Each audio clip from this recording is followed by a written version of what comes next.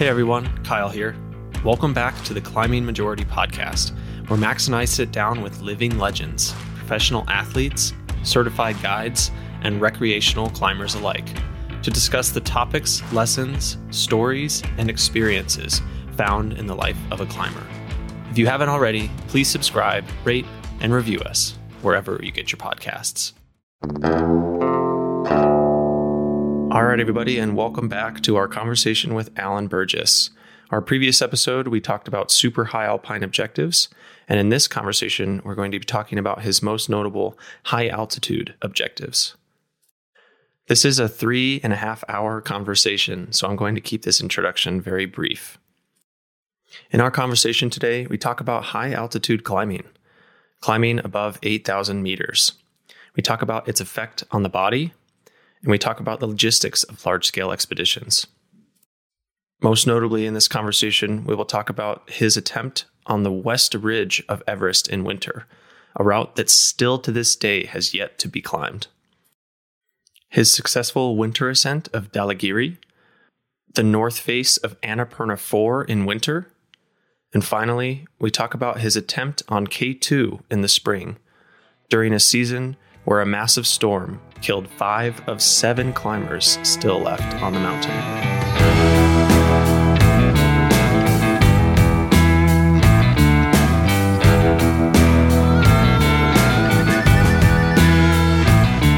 All right, we are back. Welcome back to the show, Al Burgess, for part 2. How you doing today? Good. Yeah. Just opened the blue can. Yeah, there we go. Can of Foster's. Can't do a show without Foster's. You know, I haven't actually tried this beer until I met Al. It's pretty good. It's pretty good. This is your beer of choice, right? I have a hard time holding smaller cans.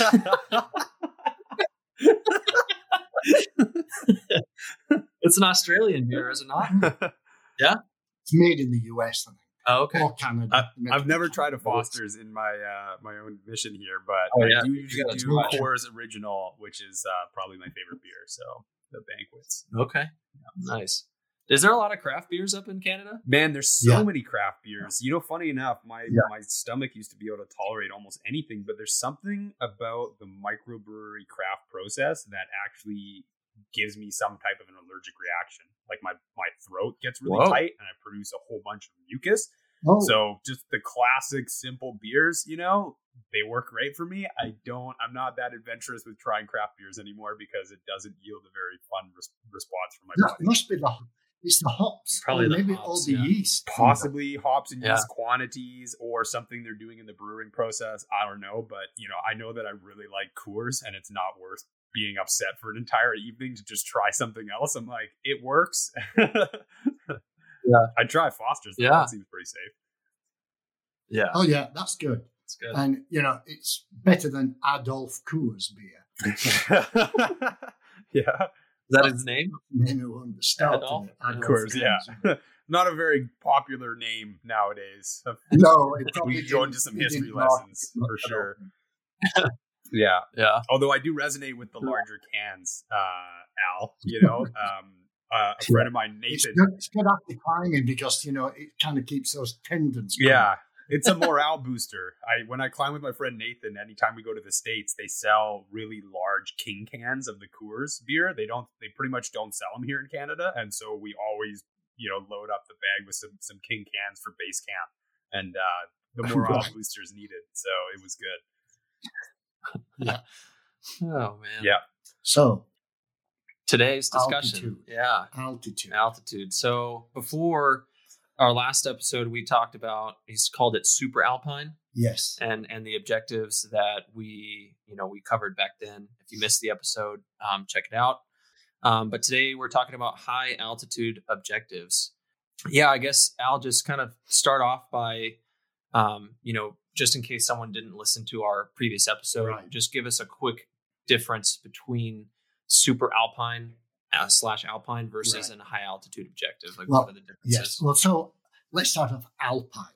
So when you're thinking alpine, generally, let's take Chamonix in France and Italy as an idea. So the highest mountain around Chamonix is Mont Blanc. It's the highest in Europe at 15,000 feet. right? So you can feel 15,000 feet. So if you were to start on a 4,000-foot mixed ice face, which finishes on Mont Blanc like the Brenva face or even harder, you're going to feel altitude unless you're acclimatized already. Mm-hmm. And that would be a challenging route to start out with, going straight over the top of Mont Blanc. There's one of the most famous cable cars goes to the top of the Aiguille de Midi, mm-hmm. and that's 13,000 feet. Mm-hmm. I have guide friends who will go up to the Aiguille de Midi on their free passes for a few days running and spend all day up there to acclimatize, just sat around in the bar or whatever, acclimatizing just at 13,000 feet. Even might spend the night there, because that really helps you to acclimatize. So alpine altitudes are generally between 11 and 15,000 feet. Okay. That's alpine. Now, once you get to super alpine, there's two things. One is the scale of the peak. So although Fitzroy is only, just under 12,000 feet in South America, because of the length of the routes, and you're starting very low down, maybe, 2,000, 3,000 feet, that would be considered super alpine. Now, as soon as you get up, or Denali, which, we did that route on the southern face, south face, which is 9,000 feet, the Cassine Spur, mm-hmm. that's up to 20,000 feet. But it's 20,000 feet at a latitude which is Arctic, which makes it more difficult and higher. When Douglas Haston and Doug Scott did it, Haston had just come off of Everest. He said it felt like 23,000. Wow. So I would consider, and then you go the route we did, like south face of Logan. That's 19,000 something. That's it's built. It's 20,000 feet and under. Mm-hmm. Let's call it if the effective latitude. Let's say 21,000 feet and under. So that would be super alpine, which has a quality of a big face, big remote face, up to, it includes elevation as well, often. In Huascarán Norte, that peak was 21,000 feet. But it was a 6,000-foot face and technical, big face, so that was considered super alpine. And so most of the things done, say, in South America that are, up at 20,000 feet could be kind of considered super alpine. Mm-hmm. If they're going up that. It's above 15, which is Mont Blanc. So once you get above 15, you can think of it, if it's long and big, you could think of it as super alpine. Now, let's get to the Himalaya. There's some climbs there that are highly technical, that are super alpine, not high altitude. Would the Trango Tower be one of those? The Trango Tower would be one. Mm-hmm. Yeah, highly technical, but I can't even remember how high that is. Mm-hmm. I don't know. I've forgotten, 18, 20, something mm-hmm. like that. There's not a huge difference between 17 and 20. There's a difference. There's a difference if you're moving fast and light, but there's not a big difference if you're doing technical climbing, because you're going to be acclimatizing on the face. Mm-hmm. You're going to be sleeping on the face. A couple of nights sleeping at 17,000, you're going to acclimatize to 20, basically. Mm-hmm. But so let's start now Himalayan high altitude.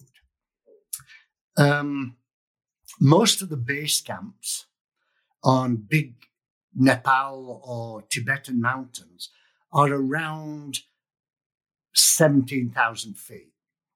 It can vary 16 and a half, 17 and a half, right? Mm-hmm. Most of those base camps are there for a good reason. Because, first of all, you can get lowland porters and yaks and so on to go to those elevations easily. And that's why you have things called advanced base camps. You have a base camp and then an advanced base camp. So in the old school of high altitude climbing, you worked on a pyramid. And that pyramid meant you took the bottom of pyramid required a lot of equipment to keep there. That would be at base camp, 17,000 feet. As you got higher up the pyramid, less equipment in this kind of large military style expedition, which many of them are and still are. So as you got towards the top of the pyramid, that's where least number of people went on carrying and ferrying loads. So, for example, if you're on a guided Everest expedition right now, the Sherpa's going to carry probably oxygen bottles up to 26,000 feet, possibly above. Mm-hmm. So that would be almost the top of the pyramid for a logistical scale. Mm-hmm. But all the way up there are altitude levels that you're feeling. And I would say, well, the Sherpa villages, for example, are normally, and Tibetan, are usually at about 12,500 feet. That's comfortable for living permanently. Once you start to move above that, I think 16,500 is some of the highest settlements now. You know, there used to be seasonal yak pastures, but now with, trekking industries and expedition industry, 16,500. I think that is where you don't deteriorate.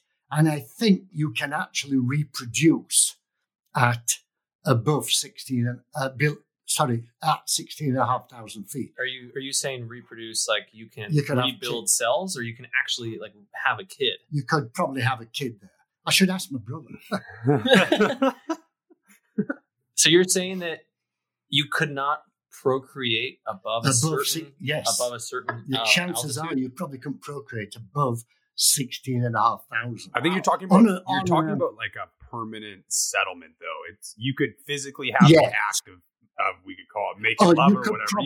You can do that, but to actually stay there at a sustained period of time where your body's not deteriorating, you're not going to feel sick and miserable. Right. So if you're having, say, and quite often there are Shopani women who are taking care of the yaks high up for many months of the year, they probably wouldn't be reproducing.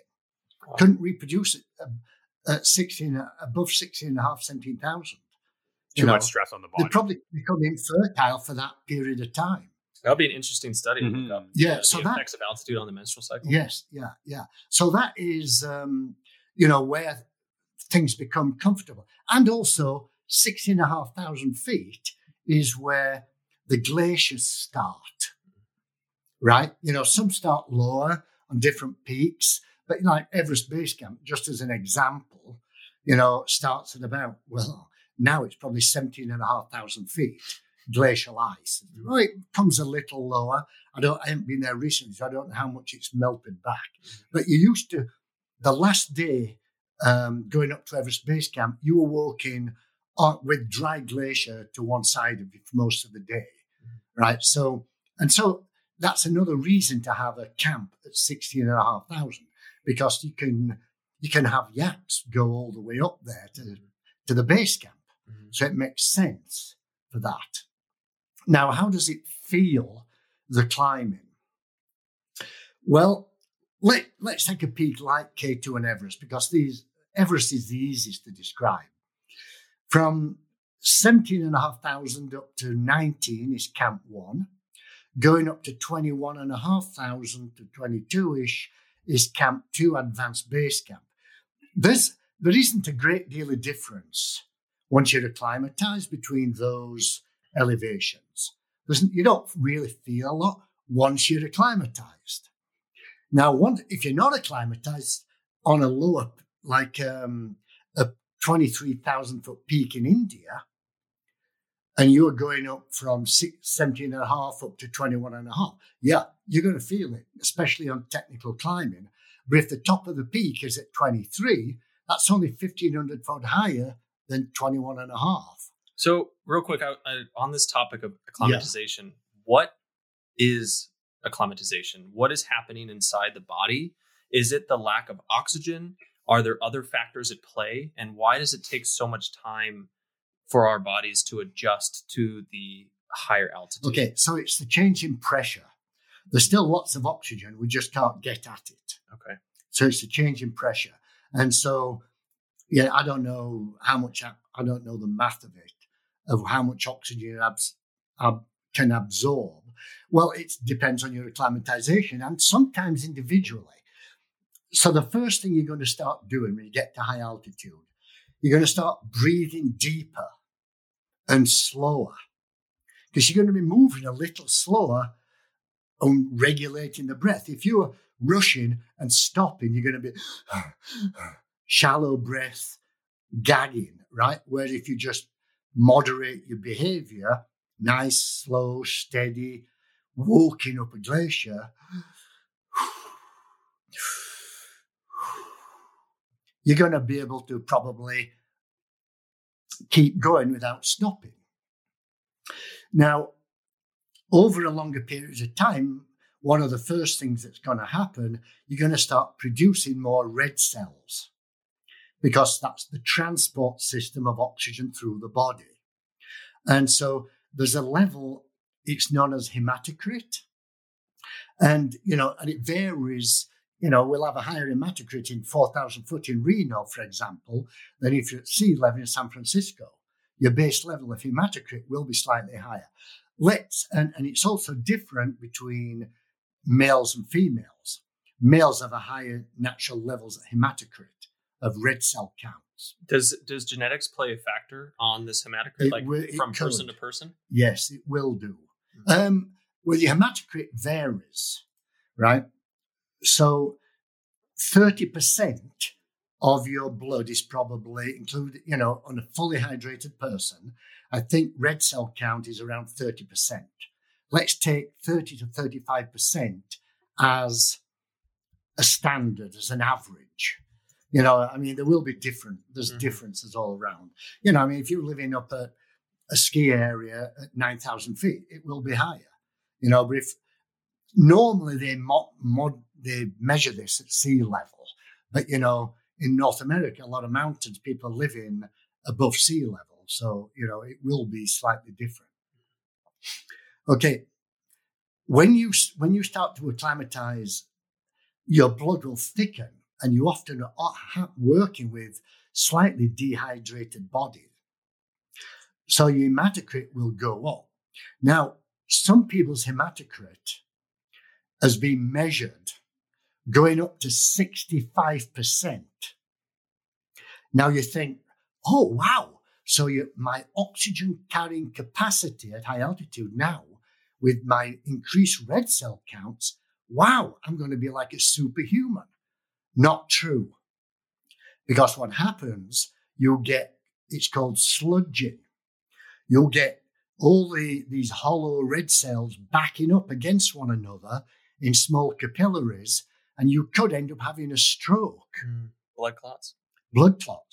Particularly if you're lying in a tent, dehydrating with a 65% hematocrit, and you're getting dehydrated and not moving your legs around, high levels of blood clots, embolisms. An embolism at high altitude, super dangerous.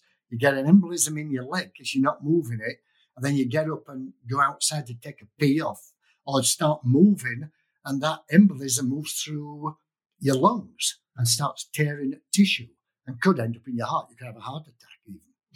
So now I'll talk about Sherpas who are living.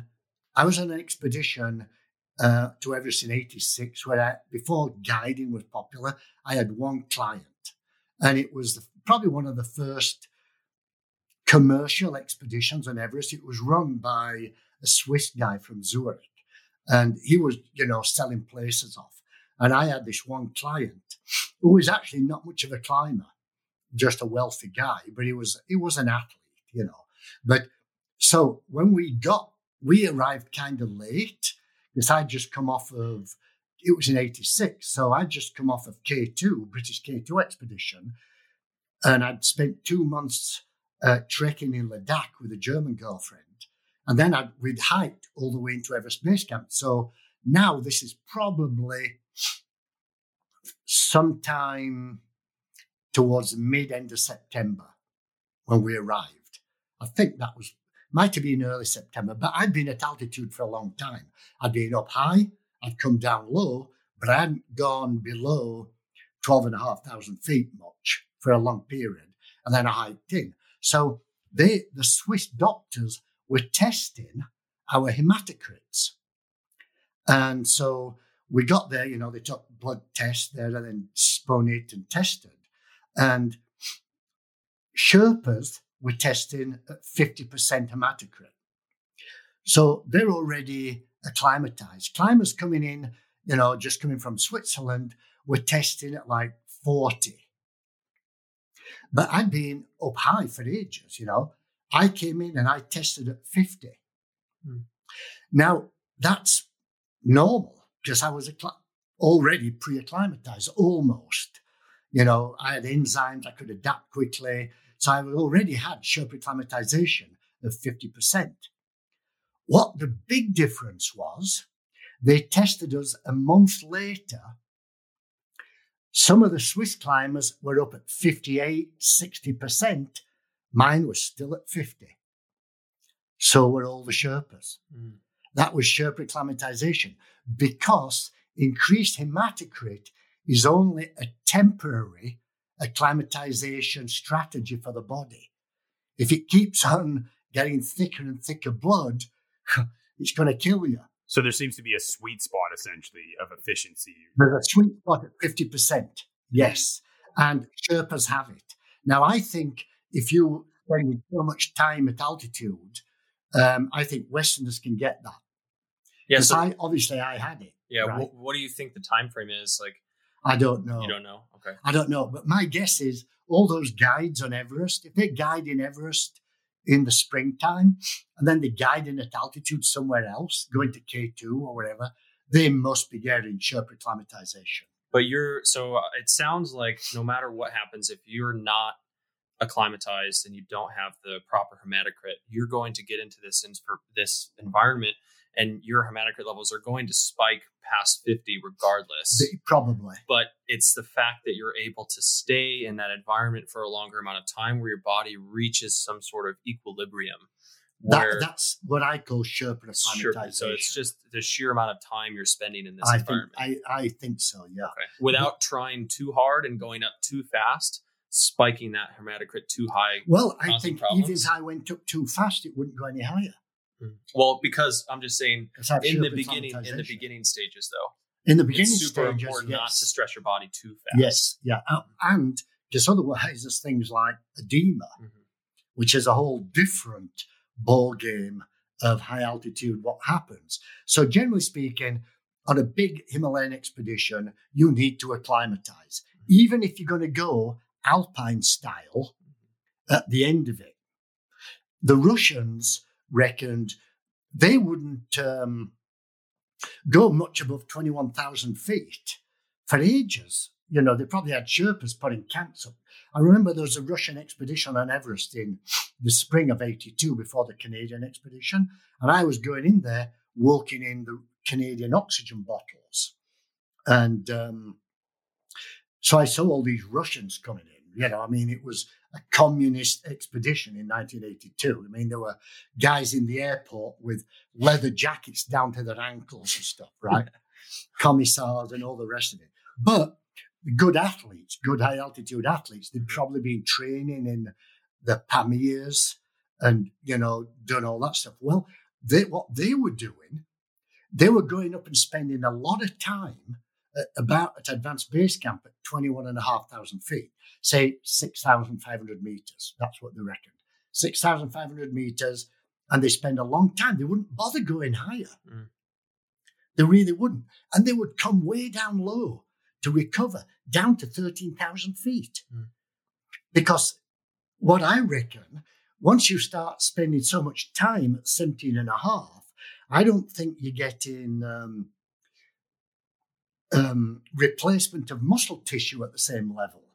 You might be getting super acclimatized, and you get super fit and strong initially. And I've seen that with myself, where I've climbed with super strong Sherpas, and I had stronger legs early on and good acclimatization. But 6 weeks later, they were, even with the protein and whatever food, we all had the choice of whatever food we wanted to eat. On these big trips, you can fucking eat steaks, in packages, or you can eat peanut butter, or you can live on rice and lentils, which I often did because I felt better on it. But there's a curve where after 6 weeks, my muscle tissue was not as strong as the beginning of the expedition. And the Sherpas seemed to be consistent with that. Immune to it. My legs were stronger than Sherpas at the beginning because I know I had to carry some loads for some Sherpas who couldn't do it, right? But they seem to just keep this level of muscular development versus acclimatization. So for a Westerner, what you want to do is you want to acclimatize but not destroy your legs. So because there's a point where there's two graphs coming from each side. This is the strength graph, and this is the acclimatization graph. You want them to peak where they cross. Right when you're trying to ascend to the summit? That's when you're going for the summit. That's where you want to be because you've got the maximum leg strength and the maximum acclimatization. Wow. So, Al, I'm familiar with two styles of acclimatization. One you've mentioned briefly here, which is the Russian style, which is climb high, sleep low, essentially. And that's part of what you're talking about. Well, that everybody does for sure, but I think it originated with the Russians. I think they actually kind of started that. Did they climb high, sleep I think low? so. No, possibly. It was around. I think that's what I've heard from Peter Hackett in some of the books I've read, but I don't want to contradict. The other style I'm familiar with is to just consistently climb but not exceed an elevation gain of 1,000 feet a day. And so it's kind of this... That works for trekking. For trekking, yeah. That works for trekking. Or lower peaks. Right, up to about 19,000. Okay. Right? But once you get above that, if you start going up 1,000 foot a day, the curve, to go from like 20,000 to 23 feels about the same as from 23 to 24 and a half. It's not a right? It's not. And from 24 and a half to 26 feels like going from 20 to 24 and a half. Almost. Way bigger jumps. It gets exponential. Yeah. Exponential. Yeah.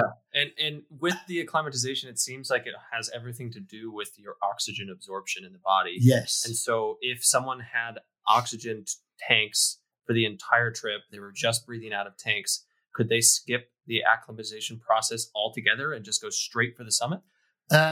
Or is there something else going on? Well, they probably... You would be at extreme risk.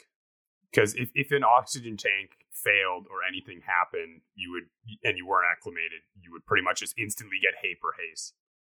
What they're doing on Everest expeditions right now, the Khumbu Icefall up to camp, between 17 and a half at base camp and 19 at Camp 1 is super dangerous. You don't want punters basically taking, like with this one Dutch guy, when I was on this Swiss trip, took 14 hours to go through the Khumbu Icefall. Holy whatever. 14 hours, I was going through it in 2.5. Wow. Right? And all Sherpas ran. We were carrying a load. I don't think he was even carrying anything. I mean, 4 would be standard. 4 would be a normal time, right? 14? That means everybody behind them's going at the same pace. Well, they're passing around them and stuff like that. The issue is the Khumbu is falling apart, so you're in a shooting gallery. Yeah, right? we'll talk about talk about the Khumbu a little later. I don't want to dive too deep into that. But so what they're doing for acclimatization on these guided trips, they're taking up to 20,000 foot on a trekking peak, which is easy access, and only the last day on snow, and they're having a camp up there for them. So they probably have a camp at 19 and a camp at 20. And then they just sleeping them at 17 and a half, hiking them in slow, go up to 19, come back to 17 and a half, go and sleep at 19, go from 19 to 20, come back down to 19, go back up to 20 and sleep. Now they're acclimatized. They can go all the way basically from base camp to camp 2 safely. And that's what they're doing. And then they're putting them on oxygen from there. And so they, if they were going all the way from base camp, rushing them, they'd have to have a lot of oxygen bottles, Now, really, a person who's been guided on Everest should be able to get to 24 without. If he can't get to 24, or she get to 24,000 without, if that oxygen runs out above 26, they're shit out of luck. They may not even be able to come down without oxygen. They're going to need their hand holding, sliding on their asses with, semi-conscious, getting the guide to get them down, right? Yeah, so this actually is a great caveat to talk about the death zone, basically over 8,000 meters. Yeah. So just quickly kind of talk about what that area and its effect on the body, like what do you start to feel you start to you're deteriorating faster. Your body's dying. Well, it's dying, but you deteriorate. Your body, if you stayed, it's just a matter of time frame. If you stay above 19, 20,000, you're dying too. You're dying because they had these research camps, back in the late 50s and stuff that was measuring people's abilities. They were keeping them at 3 months at 19,000 feet and doing tests on them. And they were starting to lose it, but they were losing it slowly, right? Now, once you get to 26, you're going to start losing it quickly. You don't want to be spending nights up there, so it becomes trying to acclimatize. It becomes a matter of hours at that point. Hours. Yeah. I would say depends. If without oxygen, it's hours. It's hours. Yeah. With oxygen, could be a while because the oxygen can bring you back down to about 20,000 feet.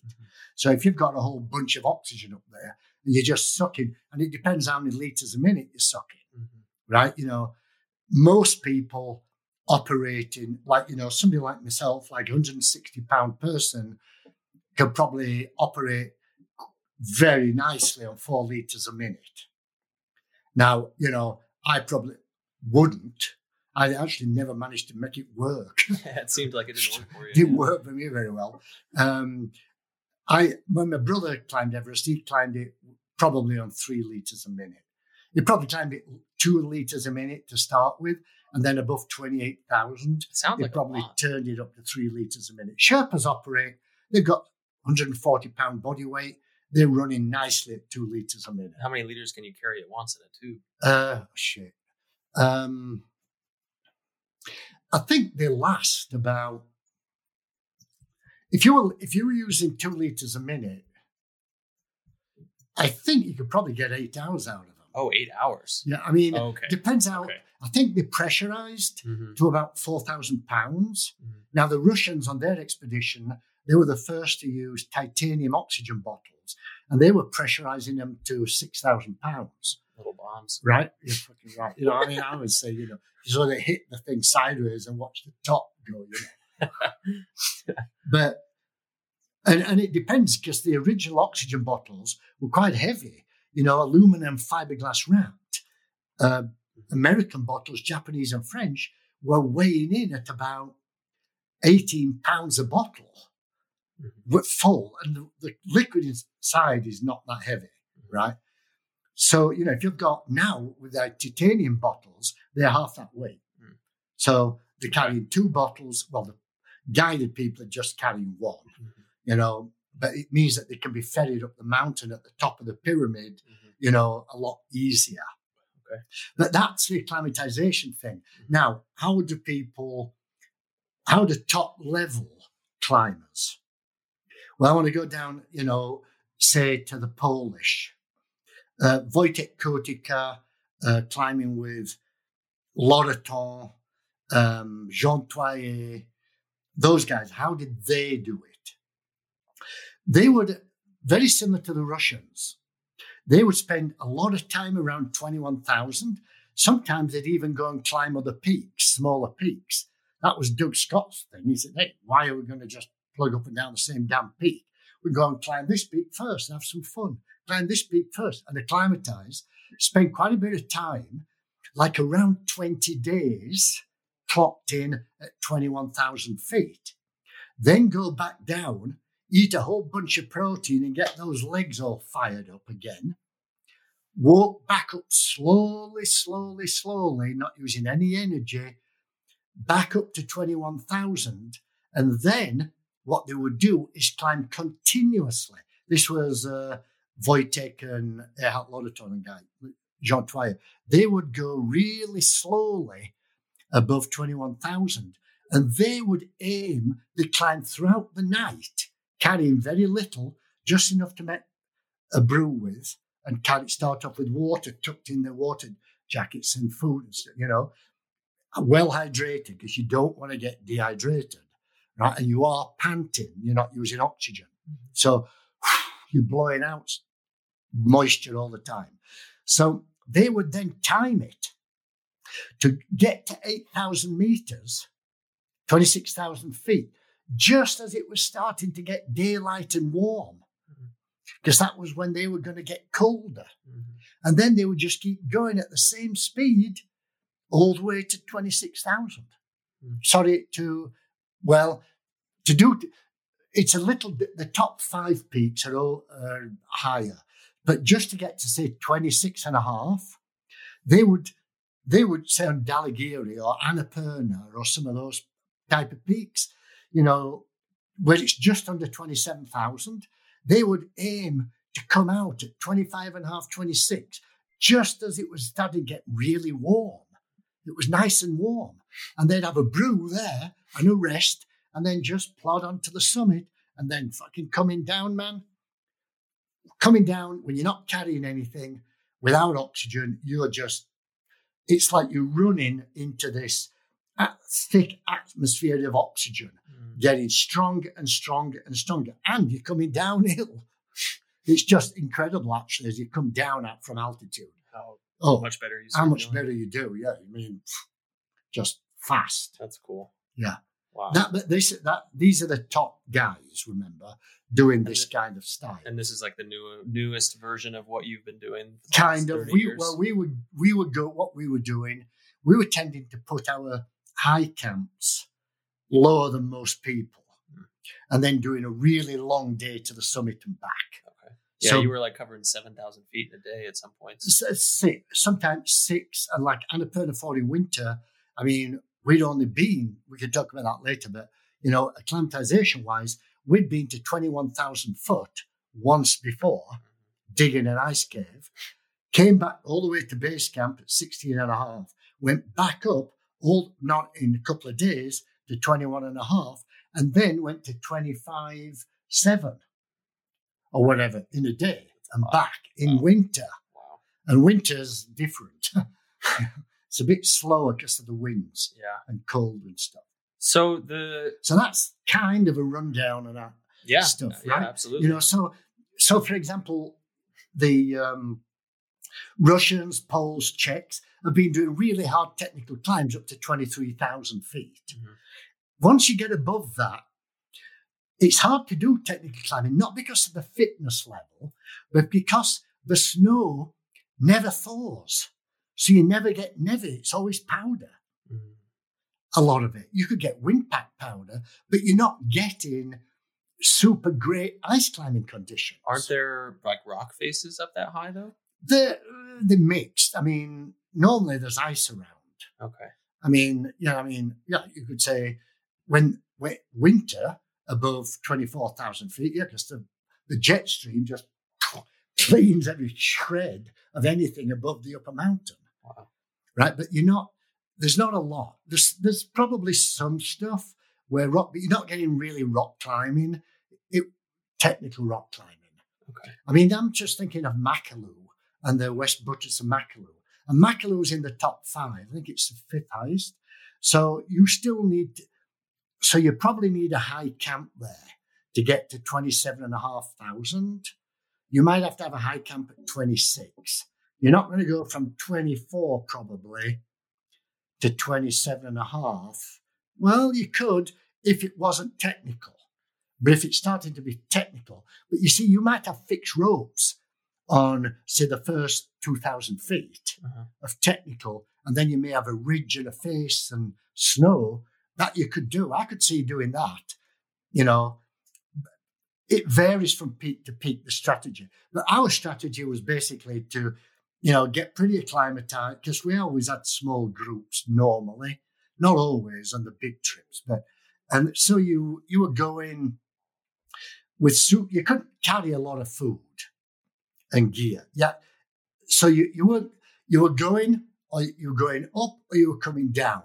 You were not going to camp out at 26,000 and wait for the weather to get good a week later. I don't think that's a good strategy, even if you've got supplies. You just get weaker. And people who do that, and I've had people argue that, the real reason that they want to not go down anything is they're not strong enough to get back up fast. And they don't want to give up 1 foot or 10 feet of territory. They want to slog it to the top.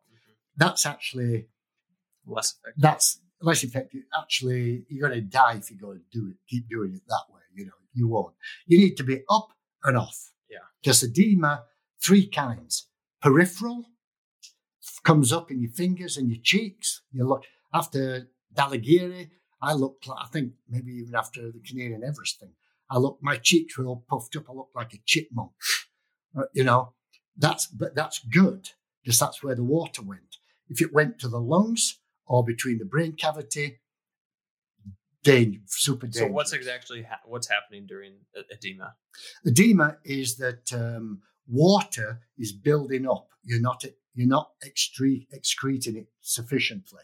So pulmonary edema is when you're working probably too hard. So your body's feeling it's not handling your oxygen debt very well, and so you build up water in the lungs. So you're basically drowning in your own lung. But if you come down quickly, that will change and go back. It will, it'll heal itself. Reabsorb, yeah. But if you get cerebral edema, when it gets between the skull and the brain cavity, in that empty space there, that doesn't go away as fast. That's super dangerous. I remember you in the book. You said one of your friends started going blind. Which edema is that a sign of?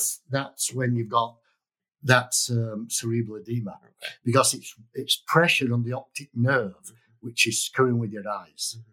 Crazy. So you start that at that stage, even going down is dangerous. It may not help. I mean, you may need to get down way low, and be put in like a Gamoff bag, which brings your pressure way down. I was going to say, have you ever been in a Gamoff bag or had anyone have you ever had anyone on an expedition you've seen use one? I've seen them on expeditions use them. I never carried them even when I was guiding on treks, because the thing is, you can only put one person in at a time. And if this person's starting to get edema, pulmonary edema, everyone else is like a few hours behind, probably. You can't put them all in at once. And what you're going to do, start shoving them in an hour at a time? Yeah. Right? It's just, and people will lie to you how they're feeling if they think they've got an out.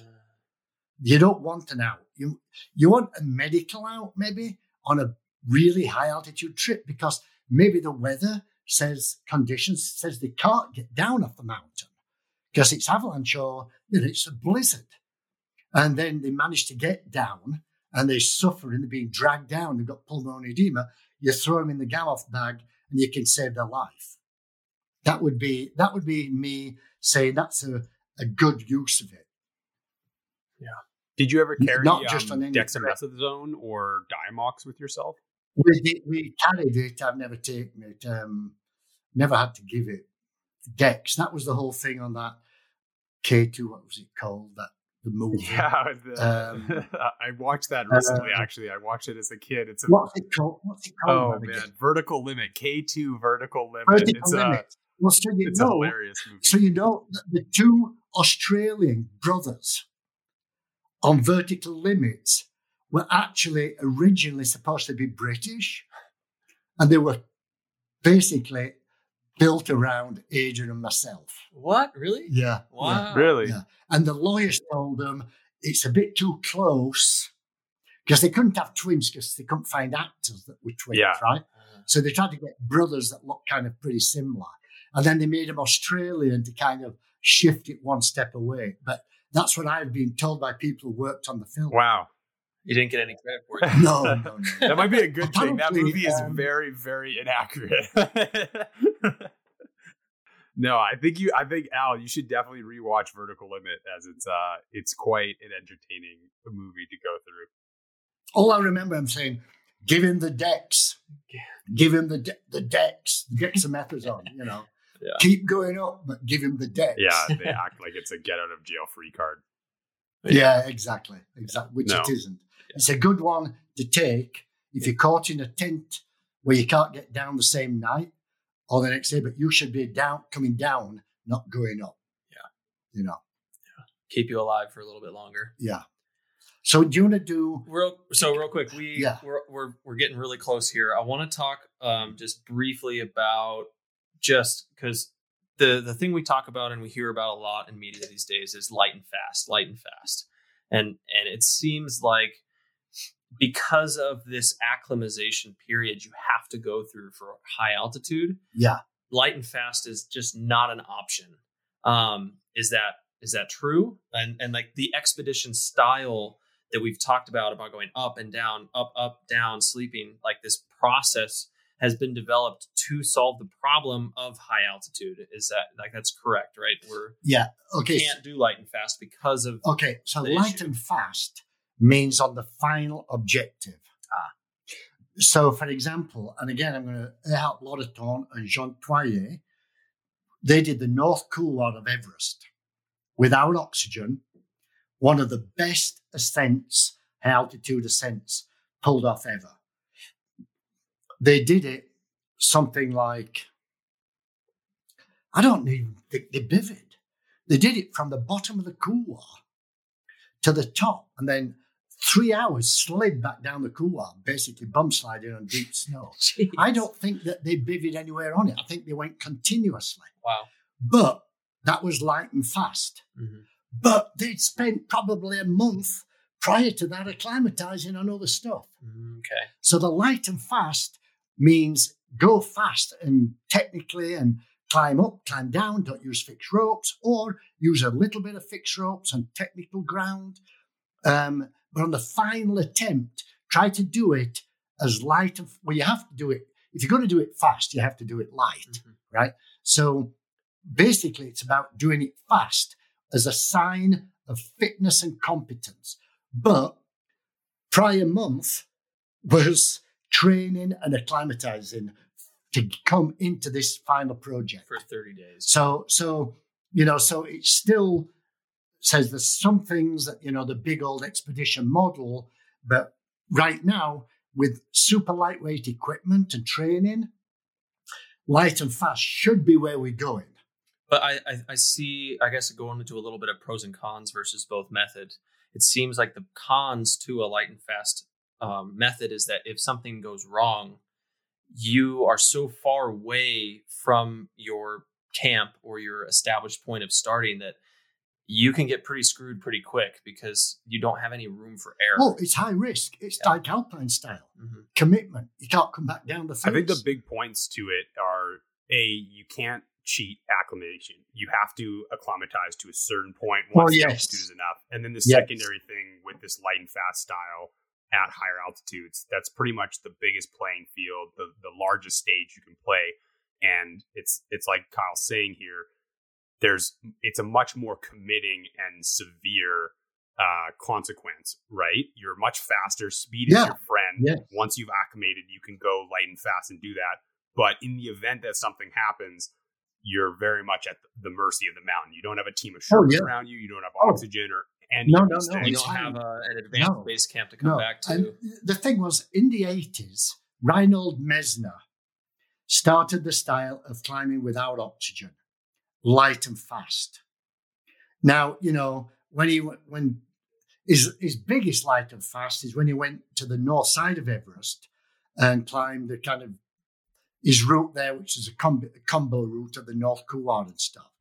He went there with his girlfriend, put some gear up, I think went up to 23,000 and dumped some gear, acclimatized, and then came and went round Tibet, kind of 15,000, 16,000. It probably went running up to dry hills at 20,000 to acclimatize, came back by himself, went from the advanced base camp at around, I think it's 19, went from 19 up to 23. I think he probably spent the night at 23. But then he climbed super light and fast to the top of Everest and back, breaking trail, no Sherpas, styrofoam snow, concrete trail to just kind of idle your way up. You know, he was breaking trail. That was light and fast, breaking all the barriers. And after that, my generation of high altitude climbers, that's what we wanted. Mm-hmm. He was our model, and we were trying to chase his heels and do stuff, you know, harder than that. Well, not harder, but in that style. And that was called climbing 8,000 meter peaks without bottled oxygen, light and fast. Because you can't spend a lot of time on it above 26,000 feet. It has to be fairly speeded up. And if you can't, and if you're not super strong and fit and good at altitude, which is a little bit of a gift as well, if you can't do that, don't go on that climb. Mm-hmm. Like I shouldn't be climbing, you know, 514 cracks, right? I mean, I could probably aid my way up the damn things, right? That's what they're doing on these big expeditions. They're aiding the way up a 514 crack. Mm-hmm.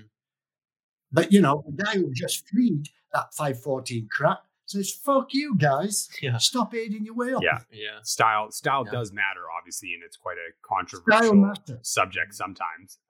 Are you familiar with Steve House and Vince Anderson's ascent of the Rupal Face? Yeah. So for me, that's one of the most stylistic, and I'm also just totally biased. I'm a huge Steve House fan. And so just to give some perspective of what I would think one of the most stylistically well-accomplished climbs at altitude, it was Nanga Parbat. And it was 4,100 meters of climbing, and the grades are M5, 5.9, WI4. And I think as far as technical climbing goes, that's some of the hardest technical climbing ever achieved at those grades to be climbing those kind of. Yeah, I don't know. I don't have all the details at my fingertips. I don't know where the technical climbing was. I would say doing technical climbing under 23,000 is not only is it like possible, but the conditions on the mountain favor that. To get good conditions, you need it to sometime come above freezing, even in the full sun, right? Because then it turns from powder into neve and white ice, which then you can climb steeper technical terrain. You can't climb vertical powder, right? You know, I mean, maybe you can hook to the rock behind it. And sometimes you get wind compacted powder, which is super bloody dangerous, but it doesn't usually stay at 90 degrees. Yeah. You know, I mean, so that's why it changes. So I don't know where the technical climbing, my guess is it was somewhere up to 23,500 feet, because that's where the free store level starts to change, you know. That's very interesting. A little bit. Yeah. Mm-hmm. I mean, I'm not, they're brilliant climbers. They were the leaders in at least in the American generation.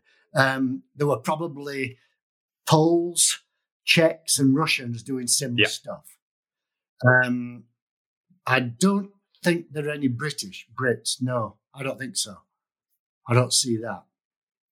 There might have been, the Canadians, you know, I mean, Barry Blanchard and team, but, you know, to be honest, you know, they were lucky to survive Nanga Parbat the way they did it. And I'm sure that Barry now would recognize that and say, what were we thinking? How naive were we, you know, to keep pushing on in a stop? Because, it's almost Monty Python-like, right? I'm sure going to get better. Should be better tomorrow. Never does in fact. Should be better. Yeah. You Barry know, has an amazing autobiography, you know. and they talk about, I can't remember if it was Nanga Parbat or another climb they were doing. They actually accidentally, in a miscommunication, dropped their ropes, and they were pretty much on the side of the face, and they were going to die. And they found a bag of an old Japanese ascent filled with frozen rope that they had to chip out the rope. It's almost like God came down and put a bag filled with climbing somebody rope. dropped the rope. It's an unbelievable story. Yeah. I mean, it's definitely a saga of real resilience and strength, but there's also a certain level of ignorance and naivete why they even got themselves into that position in the first place. Right? They'd have done way better as soon as the weather started getting bad, right? Was to use that where they were as acclimatization, maybe stash some gear, so it wasn't as heavy coming back next time or whatever, or they could stay longer, drop down to base camp, wait for the storm to almost finish, pressure starts to go up, and they start to make their way back up, and then, maybe up the glacier, the lower section during a little shitty weather. Next day, the weather's perfect, and then they might have a window of 3 days. That's the way I would have done it, But, that wouldn't have been the way I would have done it initially when I first went there. That probably took a while to experience, to know that, And it's more likely you can do that nowadays because you get weather forecasting but you do know in Pakistan that, you get a storm never lasts. It's not like Nepal where you get a storm of one day, like an afternoon snowstorm, and then next day it's beautifully blue skies. That often happens a lot in Nepal. It doesn't happen in Pakistan like that a lot. Normally it's 3 to 5 days of shit weather. So, you're going to climb up in the shit weather, risk all avalanches, run out of food one day below the top, and end up trying to fight your way out of it. Because that's basically what they did, right? If they would have been, it's a pity because if they'd have actually done that, they're all strong enough. And even Ward Robinson, who was getting sick and stuff, would have recovered. And all 4 of them would have just gone back up and done it. And they may have climbed it then. So, experience. And Barry would acknowledge that now, I'm sure. Part of the learning process, I think, right? And I mean, I'm sure he was incredibly experienced at the time. It's just one of those things. I don't know from experience, but I can imagine I've made my fair share of mistakes and things, and it's always hindsight's 20/20, right? Yeah, it definitely seems like these kind of objectives up in these high alpine areas. It's not how good you can climb. It's not how skilled you are, how fit you are. It's more of this like understanding of the process and the terrain and the environment that you're in that really pays off in the end. Obviously you have to have it all. Yeah. Having it all gives you a better chance and gives you a chance of a harder objective. I think if you want to survive in those environments, having the fitness and all those things and the experience is just a given. Yeah. So we're about to go into these bigger topics and stories of your actual attempts and successful attempts on some big objectives. Before, I just want to dive a little bit into the sheer logistics of an expedition in Pakistan and Nepal. And I think reading your book, the Burgess Book of Lies, I think one of the biggest things that shook me was just how involved the process of getting all this gear to the base camp of where you're trying to set up really was. And we'll talk about specifics on each of these objectives, but one that struck me the most was K2. It took you 2 weeks to get from the airport to the base of the mountain. 2 freaking weeks. Like that is the longest approach I've ever heard of in my life. And you're dealing with hundreds of porters and food. And so talk to us a little bit about... 2 weeks is actually not bad. Oh, no? No, every winter took us 3 or 4 weeks. Jeez, okay. So, yeah, let's just talk a little bit about the sheer logistics of an expedition. Like, because, Kathmandu seems to be like the place that you keep flying into for all these places. Which is for Nepal. And so, you're I'm just going to kind of give you a brief summary of some of the stuff I'd like you to dive into. Like, you're having to find all the food for the trip for not only you and the climbers, but for the porters.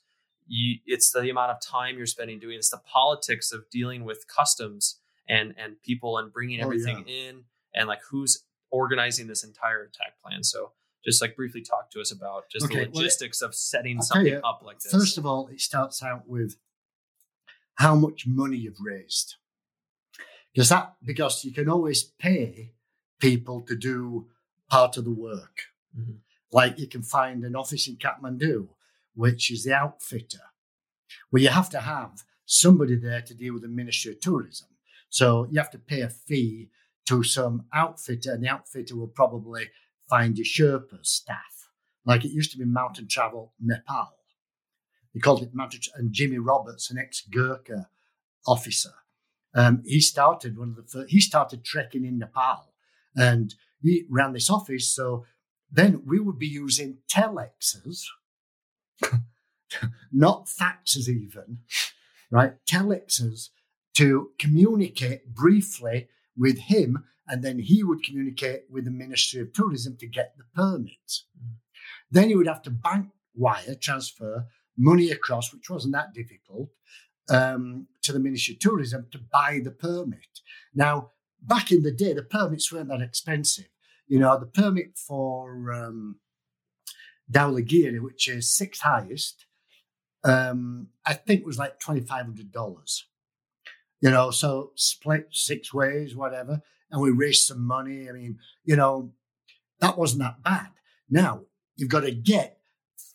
So there's 2 ways of doing this. Big expeditions, like the Canadian Everest expedition, they had a major sponsor called Air Canada that flew all the shit out to Kathmandu for free, right? Yeah. That's a major sponsor. On the K2 trip, British K286 trip, one of the main sponsors, the main sponsor was a brewery in London, a London brewery, right? Because they wanted to make this K2 lager or whatever. But, you know, they gave us the money. But one of the largest sponsors, unrecognized or unknown, was actually, I think it was British Airways. And it was either Pan Am or British Airways. It was an airline company one of our climbing friends worked at in London Heathrow. And he shoved all this gear, all our gear on for free. Scammed it, went on for free, you know. And we didn't, you know, we only took what we needed for the mountain. Now, when you got free air freight, you can consider sending packaged food, you know, Mars bars and whatever you want, you know, from the US, right? The freight of an expedition is the biggest single cost. Mm. More than the permit fees. Well, nowadays for Everest, 10 grand a head. I don't know. But shipping food or shipping equipment is the biggest single cost, air freighting it. Mm. Now, so lightweight expeditions, like we were on both sides of them, you know, if Canadian Everest expedition said, hey, Al, do you want to come on this expedition? Sure. It's going to be my, you know, I'm homeless, basically. It's going to be feed me for the next 3 months. You know, there's going to be side benefits, all kinds of stuff. So, sure. But if it's like putting together a small trip like Dhaulagiri, it's going to be, well, is there another way around this? Yes. You buy all your food over there. Mm. With our team, we would say, this is what it goes, guys. We're allowed 2 65-pound bags. That used to be what was allowed for free on airlines. It's not that anymore. Now, I know. Used to be 2 65-pound bags with economy class. Wow. You got that, right? But then you had your hand baggage. Yeah. So the gear and equipment and tents and stuff like that, you know, generally speaking, you would send out in your personal baggage. But your hand baggage, I used to carry all the food I was going to eat high up on the mountain, any speciality foods that I felt I could, like, you know, would titillate my palate to eat when you do not feel like eating. Mm-hmm. And that would be all kinds of odd little What were stuff. your favorites? And often I never ate it all.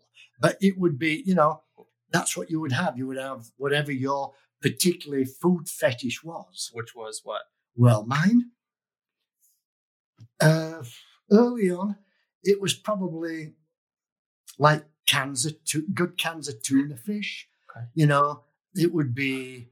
Sounds like that is not what I was going to guess at all. That was not what I was going to guess. Let's say powdered potato, like instant potato. I can mix, see that. Yep. Packets of soups. Okay. Good packets of soups. I was never a big candy bar thing, because chocolate melts anyway over there and stuff.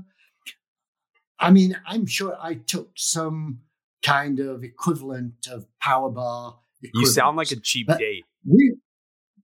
Well, you know what? The big thing, my brother and myself used to say, when you were making food for this, you only got 2 of everything. Because the first time it was novel, and the second time you choked it down, and the third time you would have thrown it away. Gotcha. So you had variety. That's a quick attrition rate. Yeah. Yeah. So that variety. Now later on, I ate what Sherpas ate because it felt better. So in base camp, I would go and eat in the Sherpa kitchen. Everyone else was eating these Salisbury steaks that with sauce on them that you basically came in an envelope that you dropped in boiling water, and then you had with mashed potato. And, and the real bad thing about it is when you vomit that shit down through your nose, it hurts. Oh. So what I would eat would be dal bhat, lentil soup, chapatis, rice, curried vegetables. And then higher on the mountain, they have this stuff called rildopsin, which was like a type of mashed potato, whole wheat grain, and it ended up looking like a yak. I called it yak shit. It looked like a big yak shit, right? A half a yak shit. And it tasted bland. It was high carbo. That was the thing about it. And the big thing about it, you eat it with this bowl of super spicy garlic, ginger, and chili sauce, runny, very runny. You would grab piece of this stuff, make it into a bowl, put your thumb in it, so now it's like a spoon this up, and eat that. And the spices made the bland stuff palatable, but long chain carbos, I never had to eat anything during the day. Mm. Yeah, that was what I ate. And I slept better. I didn't, just eventually that's the kind of food I was eating. I think on the Canadian Everest expedition, I ate 2 candy bars, and it was like, and it didn't last long. It gives you a fast sugar high. Yeah. Yep. Whereas this long chain carbo stuff, I could be operating for 8 hours and not need to eat. Yeah. But, hey, not everybody, I was living a long time in Nepal. So, dal bhat for me was everything. I mean, I could eat, providing I had enough chili on it, It had to be spicy. And so after you figure out the food and stuff, like how many porters are you hiring? Well, then again, that depends on the trip, how many people are on the trip. You buy all local food. Now in Nepal, you don't have to provide the porters with food. Okay. In Pakistan, you do because there are no villages along the route, right? So they've got to cook their own food. And it's just 2 systems. In Nepal, you put in these bamboo baskets, that they're doko baskets to put in all the food and stuff in.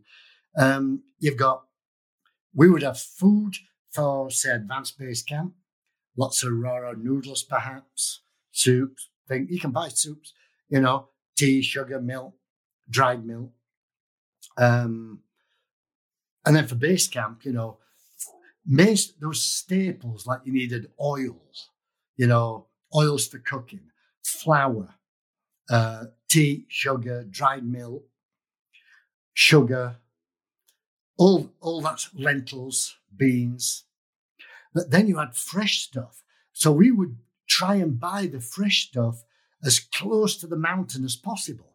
So we wouldn't buy it in Kathmandu. Why would you buy a cauliflower in Kathmandu and then walk it for 2 weeks when the last village had cauliflower?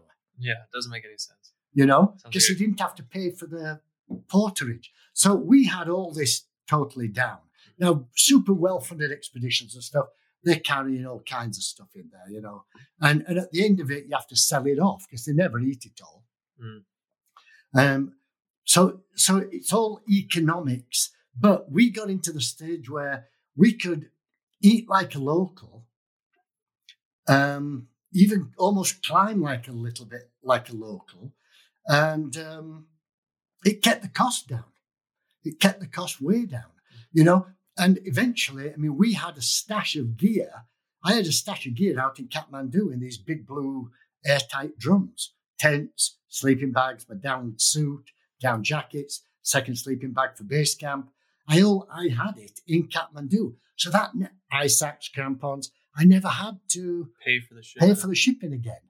And what would happen, typically, particularly with, say, East European expeditions, when it was still the Soviet Union kind of area, they would be dollar poor, but food rich, because a lot of them used to get flights in Lot Airline from Poland. They'd have cans of Polish pork and loads of food like that, right? Get flown in for free, but they didn't have dollars to pay for it. So they would bring extra stuff, sell it to the local stores, and after the expedition, sell it to pay off people. So we would buy their old fixed rope. And some of their fixed rope, it's okay, static line, you're not climbing on it. And ice screws made in Russia, Russian titanium ice screws before they were ever sold commercially. Snow stakes, dead men. All that stuff we'd buy in Kathmandu from the trekking shops. And the main thing was, you didn't have to buy it, get deals on it, or ship it. Maybe we'd have some, better ice screws or something for lead climbing or something like that, But for there, you're just fixing a line or something, right? It doesn't make a difference. It's just cheap, saving on the economy, not shipping around the world, better logistics. And we didn't know about ice threads. The V-threads. The V-threads and stuff, If we'd have known about those, that would have certainly helped on ice route. So that would have made a huge difference. It would have made alpine style and other stuff, rappelling would have been made possible. I do remember on one expedition on Manaslu, we didn't have enough snow stakes, right? And it's going to be for fixing on fairly deep. It might be soft snow in the afternoon, frozen at night. We ended up, I cut a load of juniper stuff this long, of, thickness on my thumb and stuff, two together, and I cut a V-slot, buried them, peed on them, so they froze. You knew they weren't powder. And that was where the fixed line was tied to. You just don't tell your clients that, right? No. Yeah. Well, we weren't guided. We were in our own expedition. I know, I'm just kidding. Right? But that was as good as a snow stake. Yeah. Wow. It was like burying an ice axe sideways. Yeah. Wow. So there was one other little trick that I'm not saying we invented it, but we definitely refined it. I'm not sure who did, but it was when any gear that you did ship into Kathmandu, into the old airport it used to be, was if it was an expedition, basically what they would do, the customs officials would just shift it into a lock-up shed, like, warehouse. And then you had to bribe people to get it out of there. And you were supposed to pay a customs fee on it, and it was all bribable. It was just creating hoops to jump through so that they could kind of squeeze cash out of you. So we had this system where this one, I think it was the Dalagiri expedition, Canadian Dalagiri expedition, super low budget, only 6 of us. I was already there. So, but you weren't allowed to go into the customs shed from outside, right?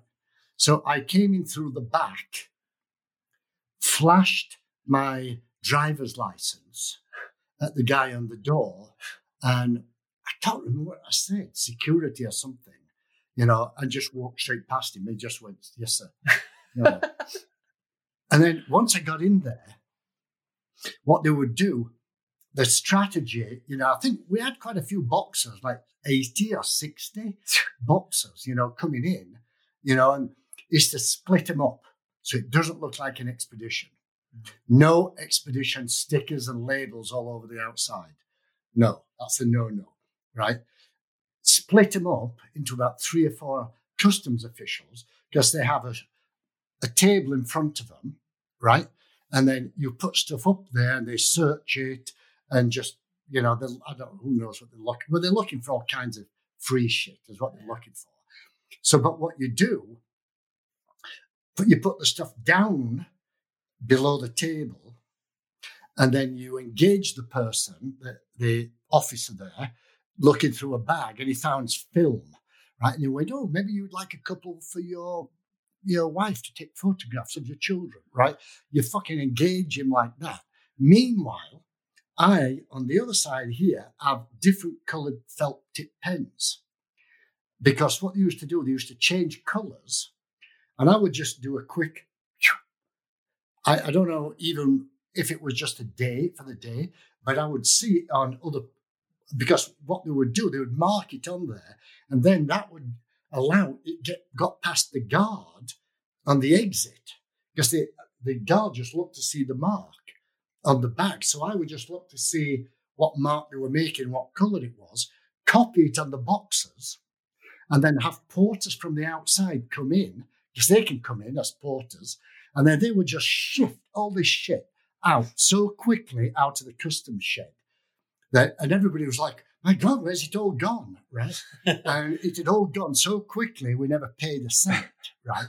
It was already out in taxis, loaded, ready to go, and I had the felt pens, and could speak pretty reasonable Nepali and stuff. So I could say this to the porters, hey, Johnny, take that, and mark them all up. And so we were doing this with duffel bags and all kinds of stuff. And the open personal bags would open up on the front. To distract them. Yeah, like we were there one time. I think Peter Hillary was coming in, and he had, for an Everest expedition, at the same time, I don't know if we were there, but he told me this. He said, I had ladders for the Khumbu Icefall, like stages ladders, up to 30 foot long, but, they all slid into probably like 10 foot or something, or 12-foot ladders. And they had a whole bunch of them. And these are coming into customs. And the custom guy said, yes, sir. Where are you going? I'm going to Everest Base Camp. You're going to trekking, sir? Yes. Because there's loads of trekkers going into Everest Base Camp. And the guy said, and what are these ladders? They have to get to Everest Base Camp. I don't think you need these ladders, sir, to get to Everest Base Camp. Pete Hillary says, you mean I brought these ladders all the way from New Zealand and I don't need them? I mean, it probably gave the guy a little tip or whatever. Fucking they all went out then. So you had to know that stuff, right? I don't think that any of that would apply today, would it? Or do you think that this is solid advice for someone trying to get stuff through customs? Well, I would say ship very little. Yeah. Because you can buy everything in Kathmandu now, so you don't need to. But, if you've got a big old commercial Everest expedition, you're going to pay. Yeah. I mean, you're paying everybody from word go to get the permit. You are taking officers from the Nepali Ministry of Tourism out for dinner frequently to assure your permit. You're bringing bottles of scotch in for them. Good Brahmins don't drink, right? Not in front of their wives, possibly. But, I mean, there's all that A lot of stuff. politics. There aren't as many expeditions now. They're all commercial, you see. Yeah. It's all gone commercial. The type of trips that we did in Allegheny now, I don't know if anybody's ever doing them now. I doubt it. I just doubt it. Okay, so yeah. Last thing before we talk into your stories, what drew you to high alpine expeditions rather than starting to push yourself on a more technical basis? What was the allure? There was a tradition in England. Rock climbing at home, Scottish ice climbing, alpine climbing in Chamonix, Dolomites, go to the Greater Ranges, which was relatively new around that time. We were kind of at the front end of that. There'd been university expeditions. Doug Scott had driven to North Africa and he'd gone to Afghanistan, but it wasn't, we drove overland, in, what was it, 74. So that people used to drive there, not fly there. There was a tradition of that. Now then, people like Mesner, Bonington was doing the big expeditions. We wanted to be in that. It was a natural place to go. And, honestly, if we think about how that worked out, Ed and I were decent technical climbers, but we were not at the very top of technical climbing, either on ice or rock. We were up there for our ages and stuff like that, but there were better people around. I mean, we mixed with them. But we were fit and strong. So if you take that, for alpine climbing, you don't need that. You're not climbing 512 or rarely. Now you might, but then you weren't on these routes. So our technical ability made us fast enough on these alpine and super alpine routes because we were very strong and fit and had enough technical skills. We were climbing, try to modify what this means. It's like back in the 70s, if you're climbing 10C or 10A even on granite or gritstone, whatever, you're probably climbing okay, but somebody's probably climbing 11A or B. We weren't climbing. We were climbing more like the 10C level back then. So we were good alpine climbers because we were strong. Now, once we went to a high altitude, our abilities actually really jumped because then we were climbing with guys who were good alpinists and good technical climbers. We were stronger than they were at altitude. I think that was just the gifted nature. And then after a while, it might have been just we were just there long enough many times.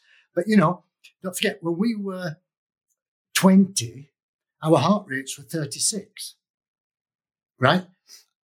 Just see how, in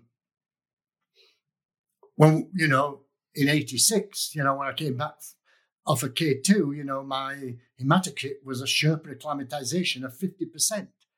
Never went above, didn't drop below. I could go to 20,000 feet at any day of the week. I could probably have run there from 10,000.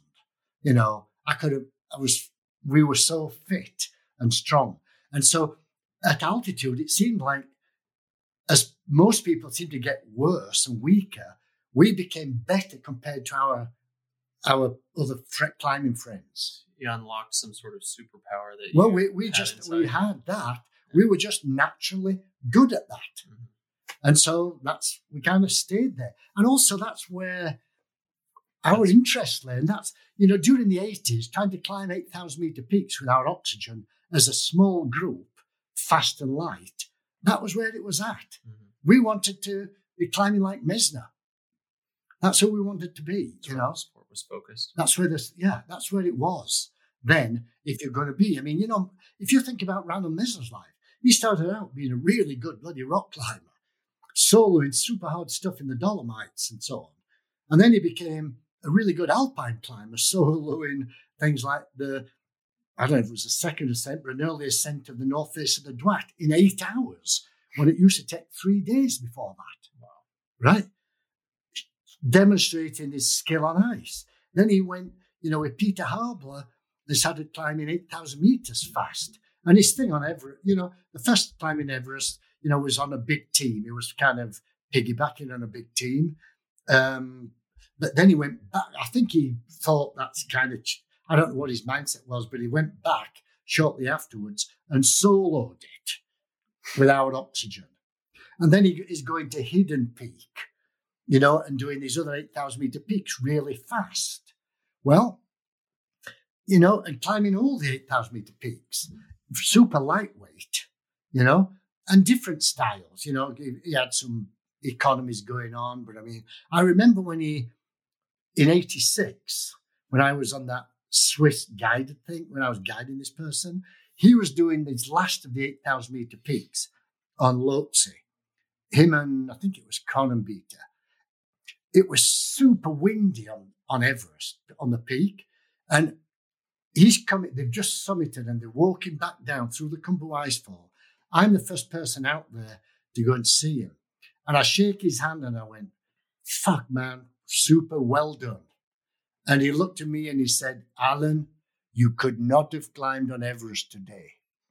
Because he knew I was thinking, if fucking they just summited Lhotse, why I wasn't on Everest? Because the wind was blowing across the ridge. And it said, we were climbing, the wind was helping us up behind us. Wow.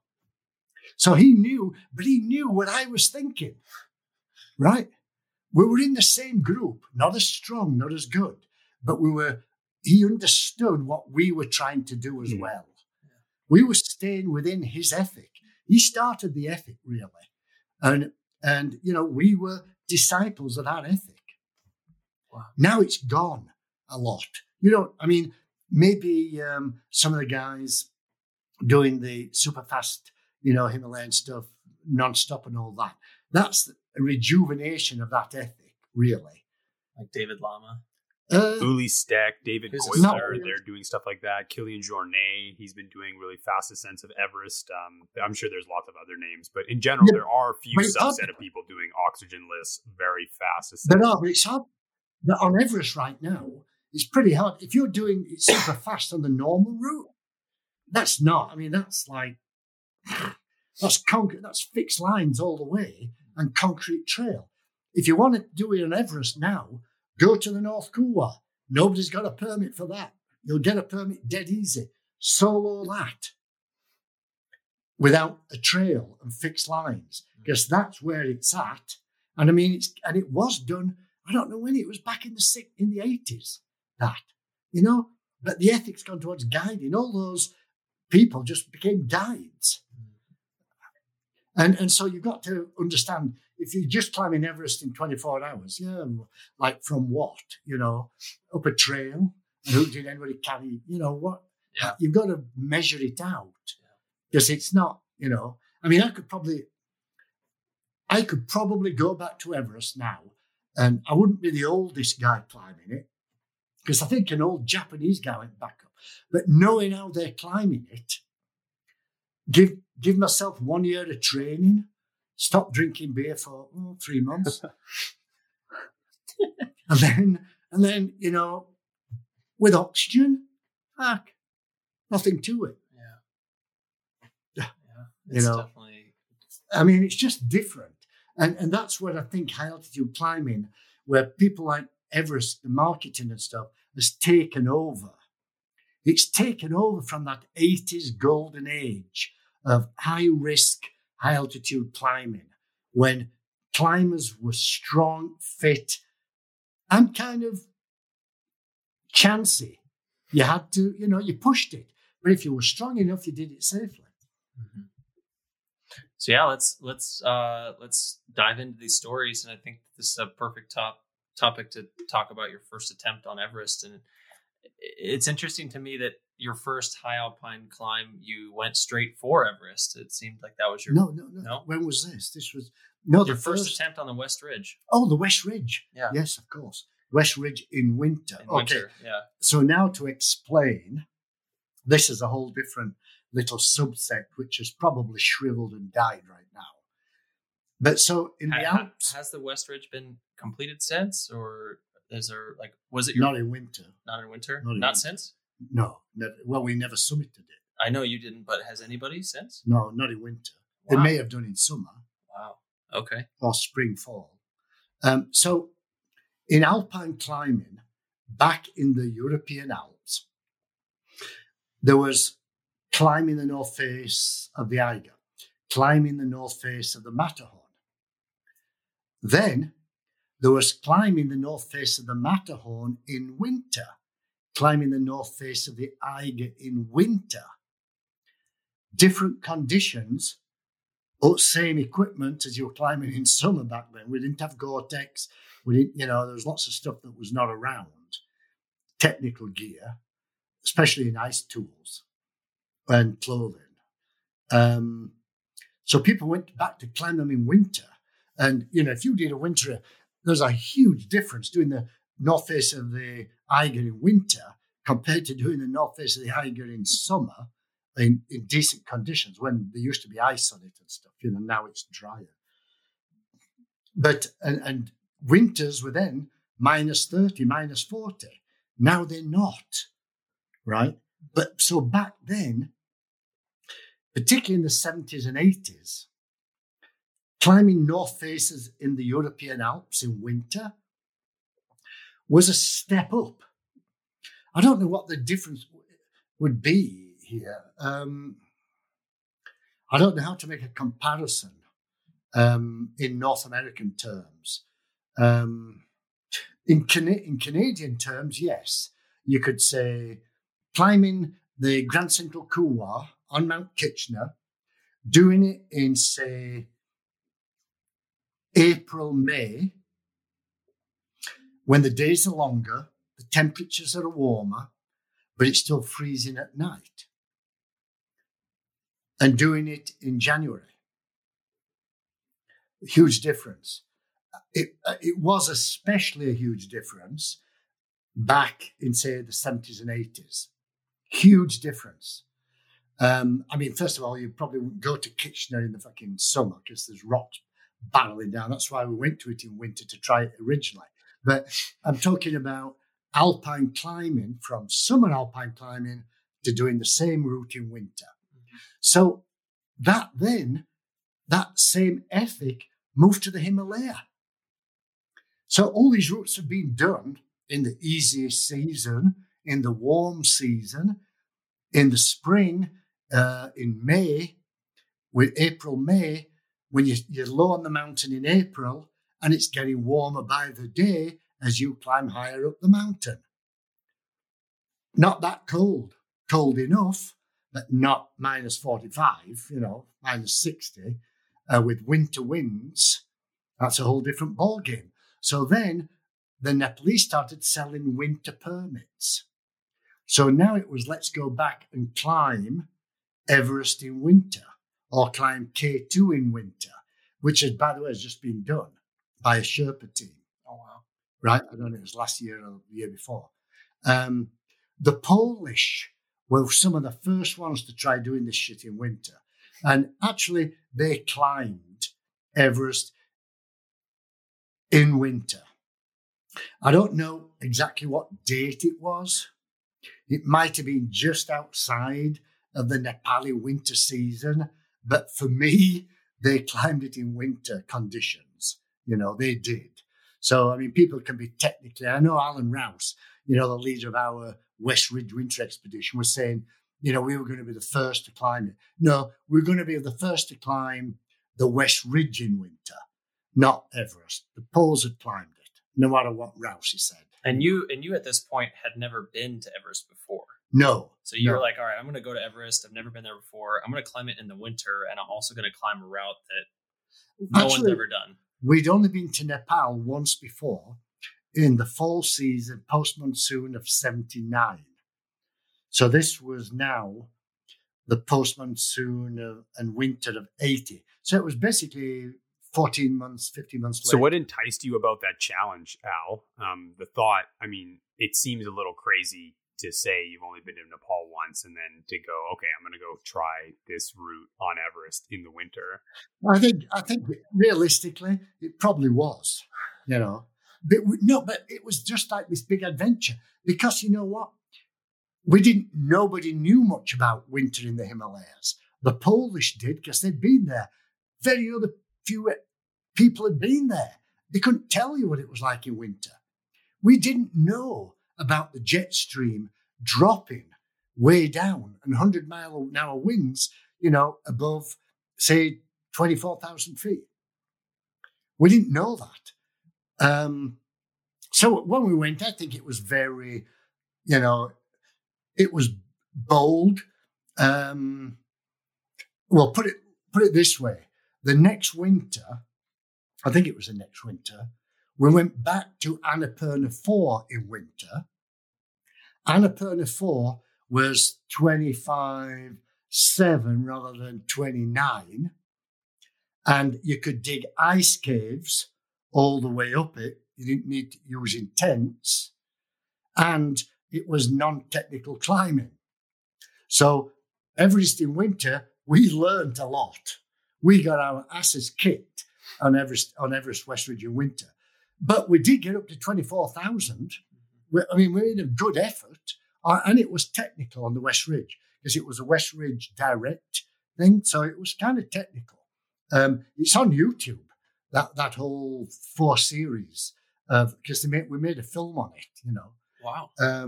It shows the conditions and shit. I gotta check it out. I've never seen it. It's on YouTube. Just put in British Winter Everest Expedition. It's in 4 parts, I think. Wow. But it was hard to make a film then because it was fucking 16 millimeter, right? The cameraman came up to 20,000 foot and lived in a snow cave, an ice cave with us. But we took that information in winter and went back and successfully climbed Annapurna 4 in winter, which was a bloody high peak. And we understood better acclimatization. When we dug an ice cave at 21 and then went from there to the summit, we didn't try and put a tent up anywhere above there. It was like, you don't try, high altitude camping in winter is a non-starter. So what do you think were some of your biggest takeaways from your first experience climbing Everest in winter? What were in your estimation, the largest challenges that you faced with, that you learned from? Well, I think there are a couple of challenges there. The winds high up, but also you need to have a good solid base camp. We didn't. Everest in winter was a shitty base camp. We had a broken down French family tent as the base camp cook tent. Nowadays they build stone cottages with tarps over the top that are super comfortable. When we went back to Manaslu in winter, which was 2 years later, we took from Canada, what they call purple insulation, right? We built a little house at the bottom, at the base camp. It's only 14,500 foot, that base camp. And 2 big blue tarpaulins over, layered, insulated with fiberglass insulation in between, right? And we took charcoal to keep a small fire heating the place at base camp. Our base camp and we had good water. I knew better about hygiene. I had giardia so many bloody times on that expedition and was sick. Half the team was stomach sick half the time because the Sherpas were walking up the glacier where all the bloody crap is from the other years, from the other seasons of expeditions, chipping the ice or collecting ice run from during the day. And they were boiling it. We're at bloody 17,000 feet. They should have been iodizing it. They should have been boiling and iodizing it and keeping it in big blue drums as purified water to cook with. They weren't. We were all getting sick. We had the shit. I had swallowed more fucking drugs than that against anti-shits and antibiotics, which doesn't really help your fucking fitness, Sounds like a nightmare. Oh, no, it was. Yeah. It was. It seemed like on that trip that Adrian was doing the strongest. Aid was really wanted to push, but he did, but he didn't have information because the radio messages were not accurate. Yeah, we had a doctor there. Again, it's like you've seen the Black Knight on Monty Python, who gets his limbs cut off, and he says, "Come back and fight like a man," right? This doctor had 3 broken ribs from coughing, had stomach sick, and in base camp on the radio, when we were all talking, he said, "Yeah, I'm prepared to come back up." What? Fucking, there's no way he could get back up. I mean, so people there was Joe, that whole expedition finished. Joe and Adrian were up at 24,000 feet, as high as we got. They were on the ridge at that point, right? Yeah, just reaching the ridge. Yeah. Adrian was going the stronger than Joe. Joe was hanging in, basically dogging Adrian and pushing Adrian.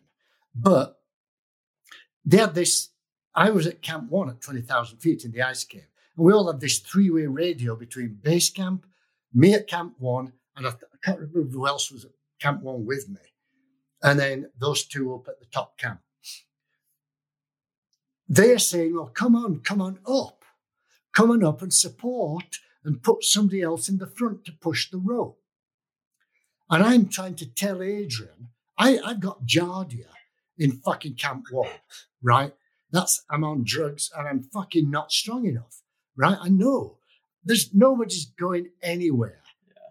Base camp, they're just bullshitting. They're saying, "Well, I don't know, we're prepared to stay and help." They weren't. No, and I couldn't be that much help. In Camp 1, the other guy with me or whatever was there, we weren't helping either. And nobody at base camp, Al Rouse, the leader, was not saying, "Look, guys, this expedition is over."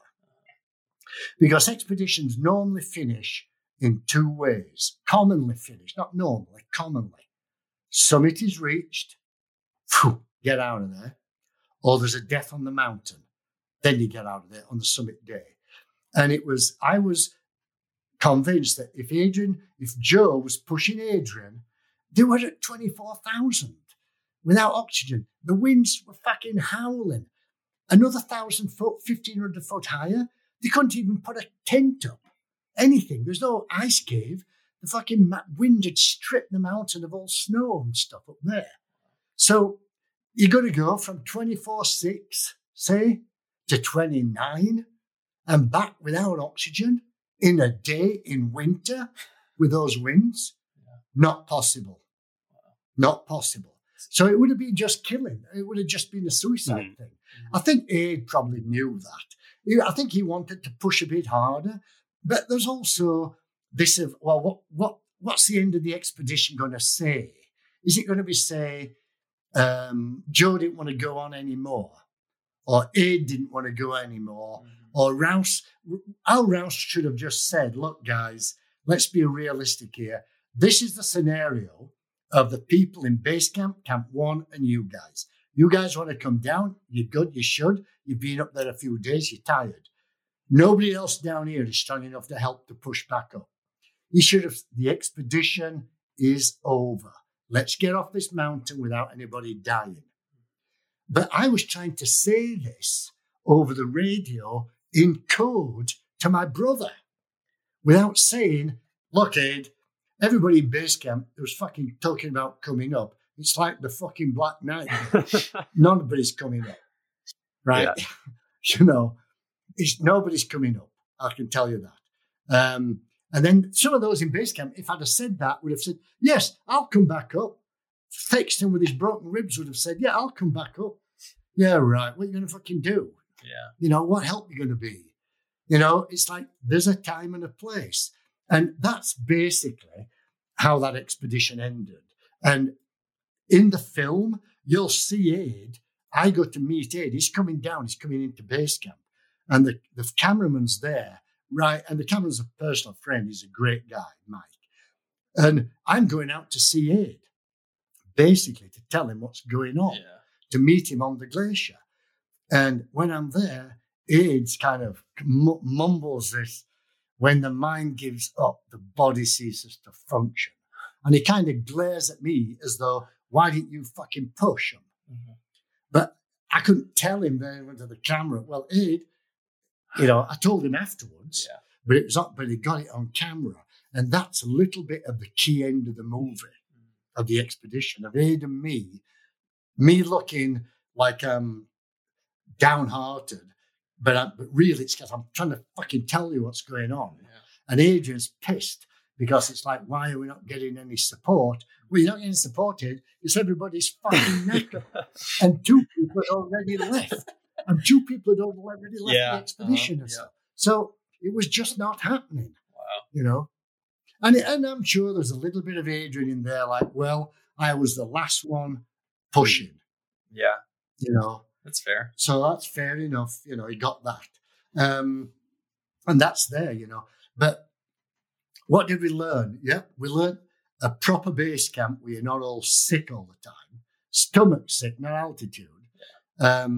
And pick an objective which is realistic for your team.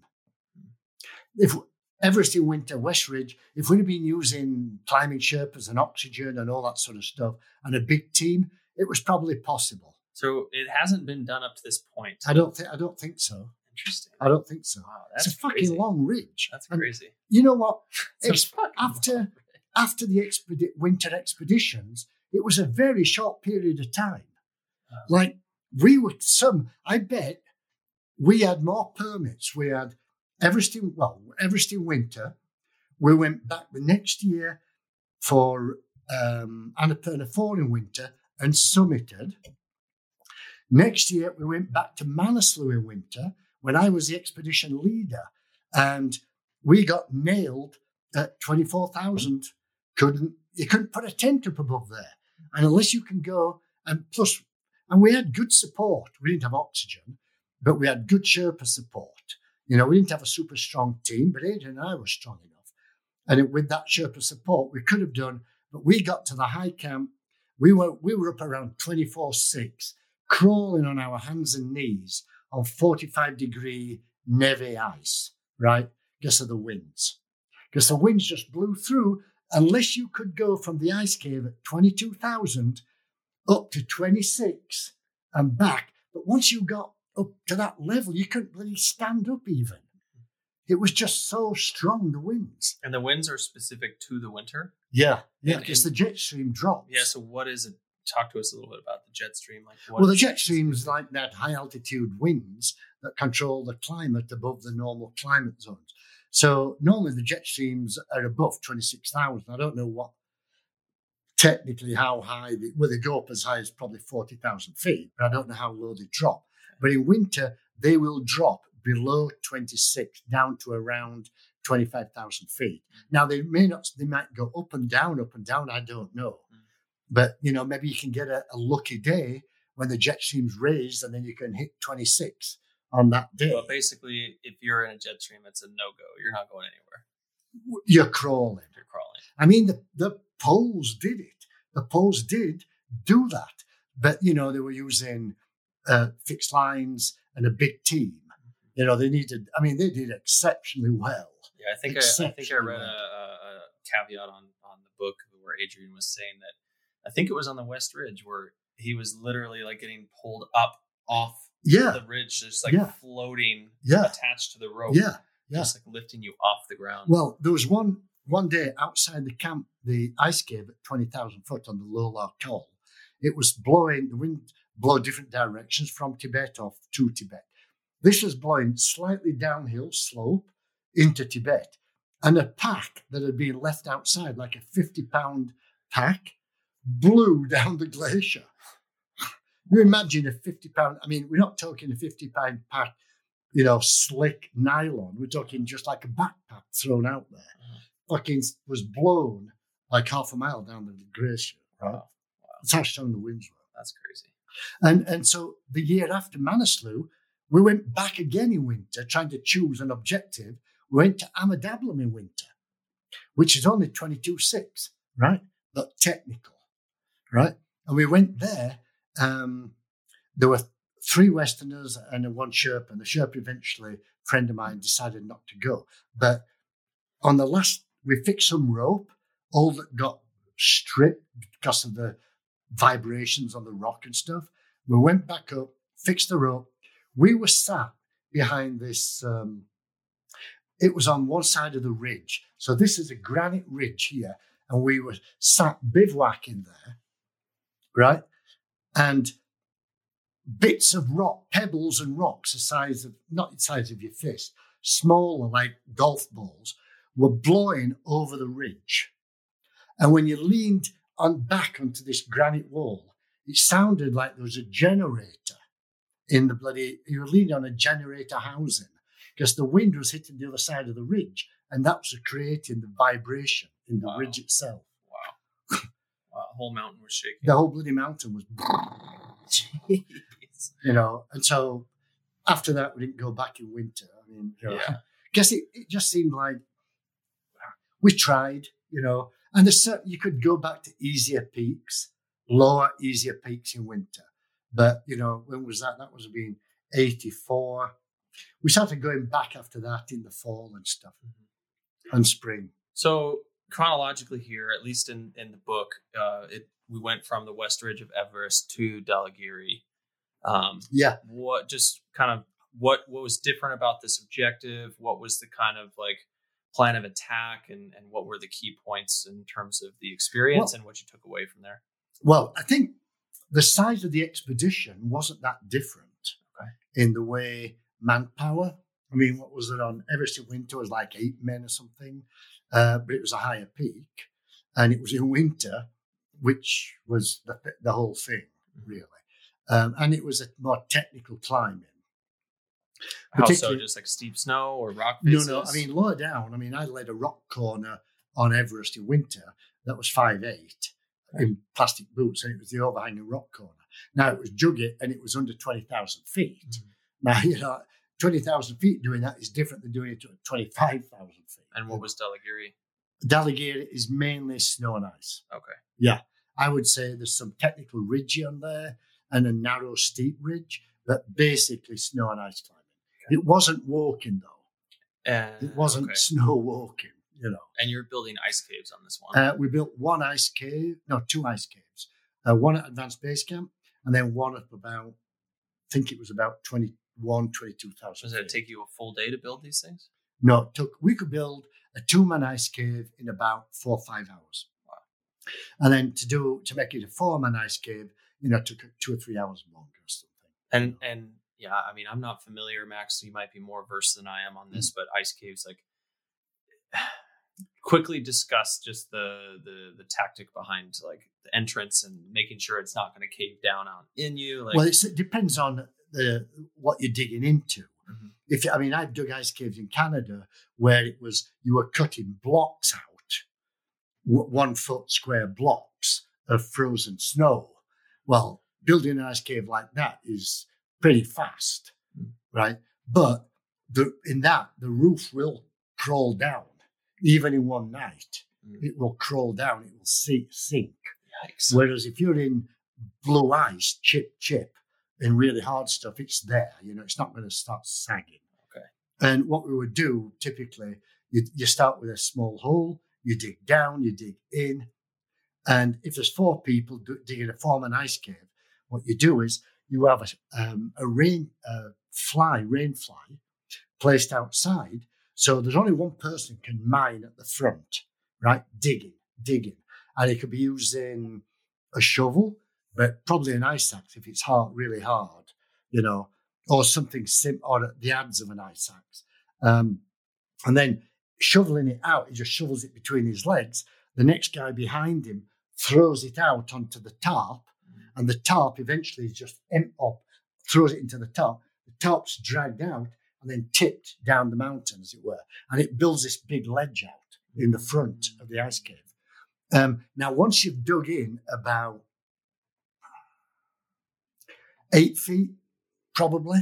Do you down first or just straight in? You go down and then in. Okay. And then you make it so that you can stand up here. So you've got to dig up, right? So you dig a 6-foot trench so I can stand up for, say, 7-8 feet in, right? That's the hardest bit. because only one person can dig at the front. Yeah. Everyone else is shoveling out behind you, between your legs, and then normally if you've got 4 people, one guy is melting snow for a brew, for juice and all that stuff, and the other one person's emptying the tarp, and then you're switching off because it's hard work bending over at fucking 22,000 feet. I can tell you, being a miner. Now, once you get back in, once you get in that far, now you're digging beds on each side, sleeping platforms. And this sleeping platform it needs to be at this height, not at ground level. So you're only digging out half the amount to half the height. But soon then, as soon as you get in part way, you can get everybody working. Yeah. You can get one person maybe digging out, one person digging the sleeping quarters for 2 people and 2 people. So let's say 5.5 foot, 6 foot wide by, this height. You can sit up in it, right? And you're digging this platform and then scraping it out because now the tarp is all the way in the bottom of the trench, and you fill that out. One person's digging, and it becomes a production. It takes, I think, 4 people working, maybe 4 to 6 hours for a decent cave. It's fast. It seems fast to me for such a huge. It is at altitude. Operation. Yeah. No, but you can if you've done it before. And do you have to worry about being buried in from the front? No, not well.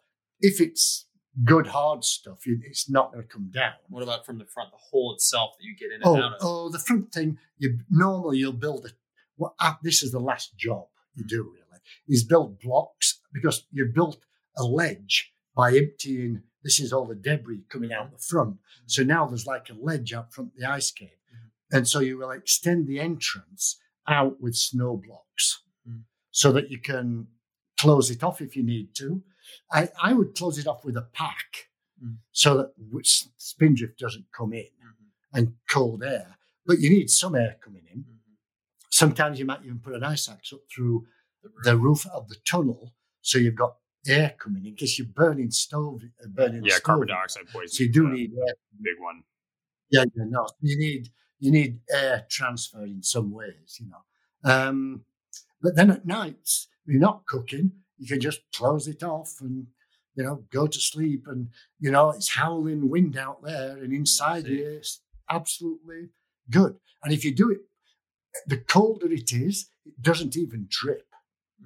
It might drip while you're over the cooking. Usually at the end of the tunnel you dig in, you do a platform and you have 2 or 4 MSR stoves there burning with a big cook pot on it, melting snow. That's your cooking area. Everyone else is sitting. One person takes turns to stand up and cook. Wow. Max, have you been in an ice cave? No, I've never officially done like an ice cave or anything. I've hacked out quite a few tent platforms in some pretty bad conditions, and not at altitude, and that's tiring enough. So, at altitude, I can't even imagine. It's a lot of work. It's exhausting. It sounds gnarly. Yeah, it's just. But one thing, it sounds like such a safe haven, though, in such a horrible it is, environment. But one thing, if anybody's listening to this and goes out there and tries doing this, if you leave the ice cave, make sure that you have it marked, because the snow will cover and you will not find the entrance to where all your shit is inside anymore. The best way to do that is to leave a rope inside, length of rope inside, anchored, drag the rope outside, and then put it somewhere on the outside with a marker wand, so that you can find the end of the rope and then pull it down and dig to get back into your ice cave, because the mountain tends to reclaim itself. And if you go up there and you can't find your entrance to the ice cave, and I've known people do this, you could be fucked. Yeah. Because it's like, I've just climbed all day to find the ice cave, find my tent, something stronger than a tent, and I can't find it. So mark all the my entrance. stuff in it. Mark, food, everything. Yeah. Wow. Sleeping bags. Mark the entrance to the thing. Wow. Smart. Yeah. I remember you guys had a close avalanche call on Dalagiri. Just a bunch of snow, just like. Well, so what happened was, we're a pretty small team. By this time, one guy got sick and left, who was a good friend of mine. I'm not going to say his name. He got sick. But there were 5 of us left, but there was only really Adrian and me and the leader that were now climbers. But we had established this ice cave at about 22,000 feet. And the next time we went back up, we all went back up. But no, there'll be 4 climbers. There was John, the leader, and 4 climbers. And then there was the doctor who helped, but, was not that strong. And so we all went back up, and they all helped to relieve Adrian and myself. So they were carrying food for us. I don't know. We hadn't left sleep. We didn't have like 2 sleeping bags everywhere. So, there were no sleeping bags and stuff. So we had down suits and sleeping bags. We were carrying them. So our friends were helping us with logistics to come back up to this ice cave, right? And then they left my brother and myself, and then they went back down. Now we went, and then the next day, there was some old fixed line that we had already put up there, going up to a tent platform.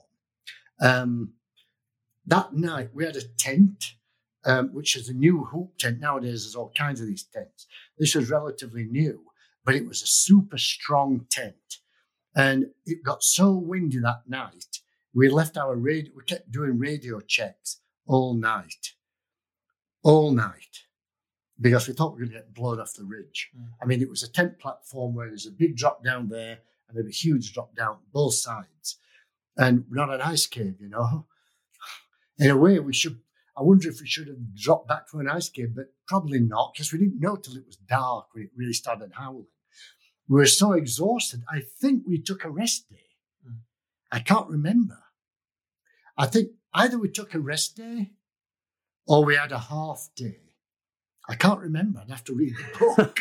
But the next day we led. I remember leading now because we haven't prepared the route any further.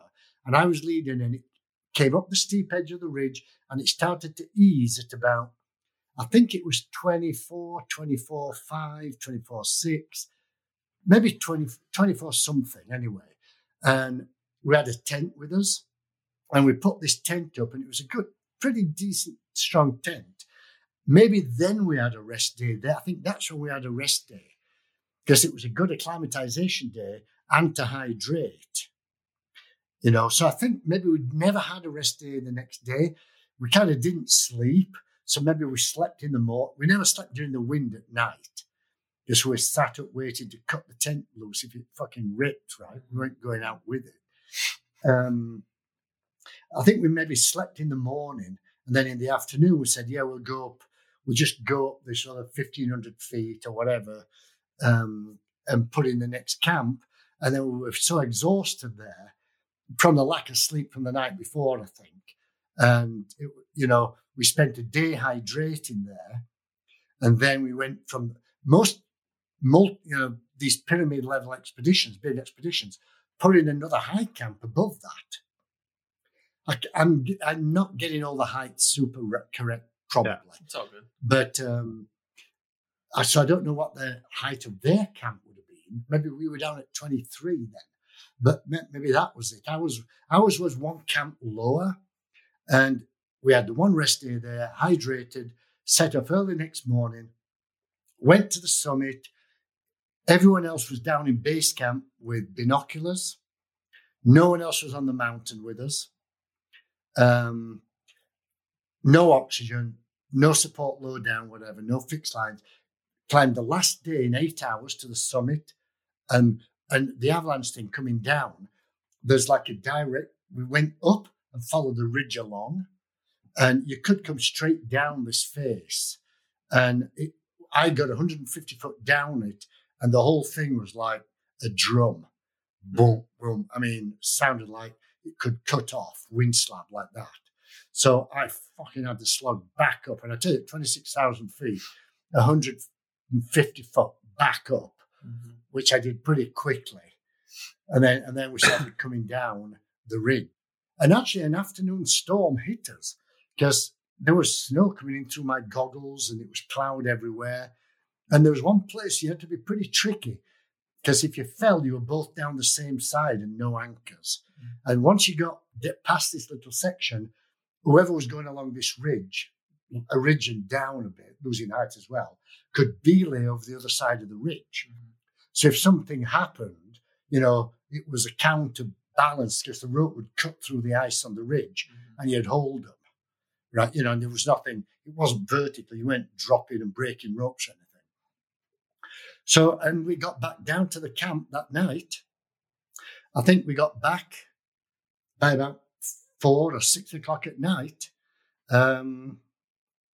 Next day, we came all the way back down to the advanced base camp, and I think we just cleared the mountain then.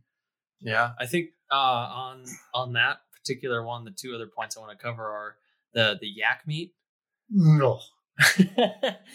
Remember the Sherpa suggested that you buy a yak. Well, it was actually for slaughter. It was a water buffalo yeah. for slaughter, and it ended up making everybody sick.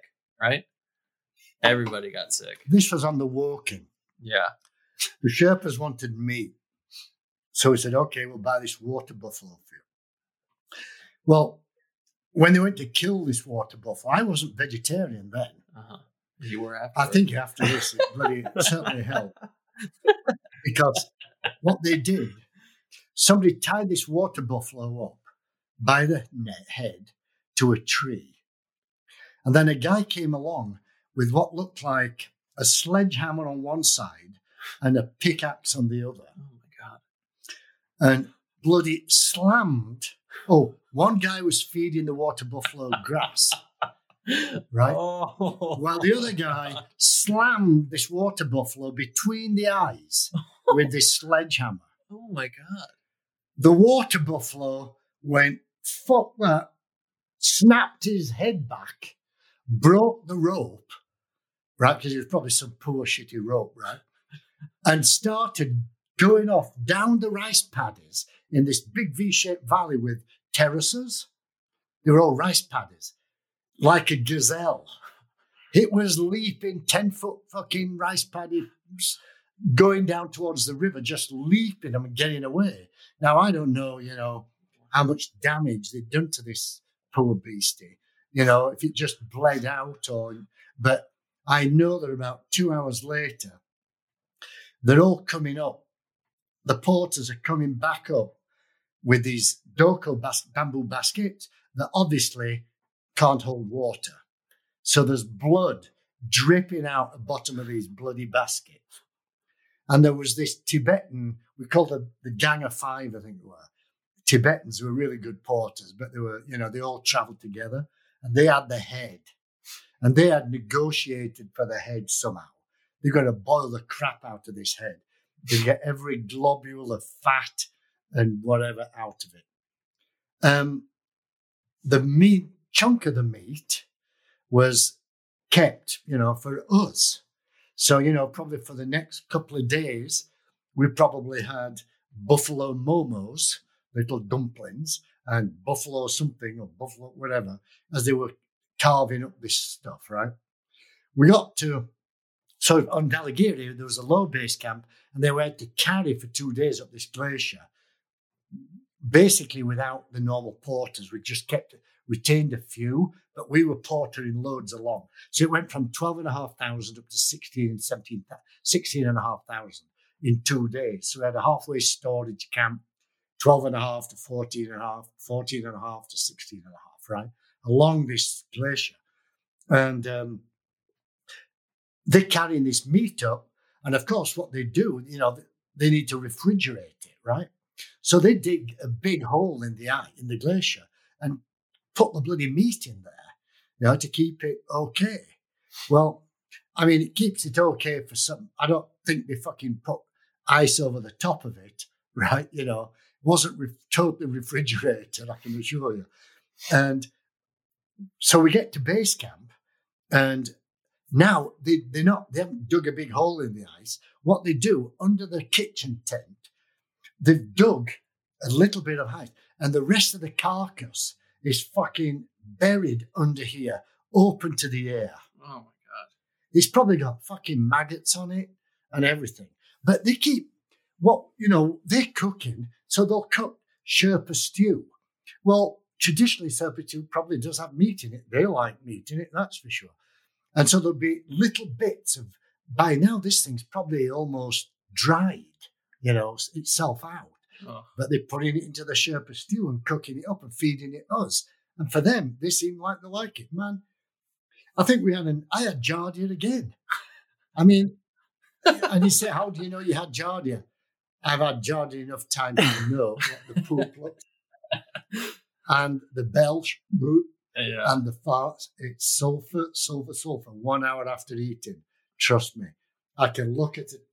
Guiding after that, I could look at a giardia turd come. Giardia. Not amoeba. No. This is not, you don't have amoebic dysentery. You don't even have any other form of bacterial. Yeah. That's a giardia turd right there. Globules of fat in it, undissolved from the large intestine. Yikes. That's how you tell. Yikes. Anyway. So, yeah, I mean, just before we summited Dalagiri, I'd been on the antibiotic for giardia for like 5 days during the rest at base camp. I was still staggering up the first day to get to the advanced base camp, getting better by the day. The next day we went up to the ice cave. By then I was feeling okay, actually. Far away from the water buffalo. Far away from fucking water buffalo. Buff. They call it Buff Momo. Oh, boy. Or buff steaks. They'll try and sell it as yak steaks, but it's not. And the last, yeah, God, it sounds horrible. The last part to this story that really caught me was that, so you've summited, it's this big, big success, and you guys decide to take a shortcut to a town that's nearby. You send all the porters, all your gear, all your food back down the valley away from you guys, and you go through this alpine terrain to try to find a pass to get down to the next place. And the fog rolls in and you guys get lost and you have no food and you're basically about to die in this valley. Die, but just that's what it said in the book. You were like, to death. If you guys didn't find the pass. That could have been a problem. If you guys didn't find the correct pass, you would have died there. We actually found the wrong pass. Okay. We didn't find the correct pass. So what it was, there's a thing called, from Dalagiri Base Camp, just north of there, there's a thing called the Hidden Valley. And you have to cross this 17,500 foot pass, which is, we're all fully acclimatized, into the Hidden Valley, Frenchman's Pass, over into the Hidden Valley, go down this Hidden Valley for a few hours. And then on the right, there's another pass of about 16,500 feet that crosses over and brings you all the way down into the Galingandaki Valley, where the town of Johnson, where all our porters are going to. No, actually, our porters aren't going to there, but we could fly out from. Yeah. Our porters and the Sherpa staff are all going out the other way, bringing all the gear, all back the other 2 weeks of walking. And by now, there's not that much gear left. There's very little food. And our gear, and most of our gear we're shipping, they're taking with them. But we have some of our gear, little bits of our gear. Like a sleeping bag, for example. We have that. So they've gone. We've left. But it's only like, it's like 3 days after the summit for Adrian and I. We still haven't replenished. We've just, shredded ourselves. And now we've got this hike out. Well, they told us, it's an easy hike. Well, you know what? At post-monsoon, it is an easy hike because I've been there in the post-monsoon season. Because there's no snow in the Hidden Valley. You cross this pass, and we are now in this Hidden Valley, knee-deep in snow slush, breaking trail through this shit, right? And there's no trail because it's just a white expanse, and it's slush. It's not even frozen. Maybe we should have waited till night, but I don't know if it froze at night. But it was, anyway, we walked down this valley. We should have, and it's fogged in because, so much moisture in the air. There's this big cloud of humidity around. And we didn't know, maps were shit. We didn't have GPS and all that stuff. We should have actually cut right earlier to cross the easy pass, right? But we missed it. We went on a bit further, and it's only a mile further down. We missed it. We're going over the wrong pass. Now, this pass does work, but we're flogging up over this pass. The best story I have is the doctor who's been bringing all his medical hardware out, which is worth a small fortune to him, I would imagine, like stethoscopes and shit like this, right? He's bringing this stuff over the pass. We're getting on this pass, and he's looking down in his pack, and he's going, well, that can go, and that can fucking go. And he's throwing the shit out, lightening his pack, because we've got to get over this damn pass. Yeah. We bivouac before we cross the pass. Next morning, it's a little clearer. We can't see where we should have gone, but we crossed this pass. But now, instead of a trail running down this pass, an easy hike that you could ride a horse down, right? It's kind of a narrow snow gully. We have the Nepali liaison officer with us, who's not a climber. And I remember Adrian gave him an umbrella, a British umbrella, and said, if you fall, dig that in. Right? Don't fall. And this is like, a 30-degree, 35-degree bloody soft snow slope going down. But at the bottom of this thing, there's like a 300-foot cliff. Jeez. Right? So if you slipped, you would die. Yeah. If you went over the cliff, you'd die. You'd ride. I mean, maybe you could stop with an ice axe and all that shit. I don't think we never took ice axes with us. We thought it was hiking. Mm-hmm. That was all going out with the porters. But we had packs. So we're coming down this thing.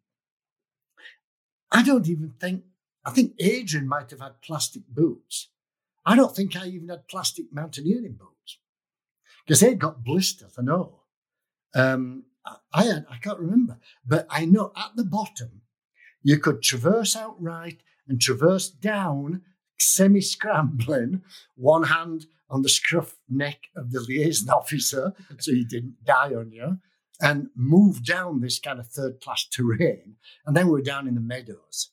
And we got down in the meadows, and it was like, man, I remember my brother took his double boots off.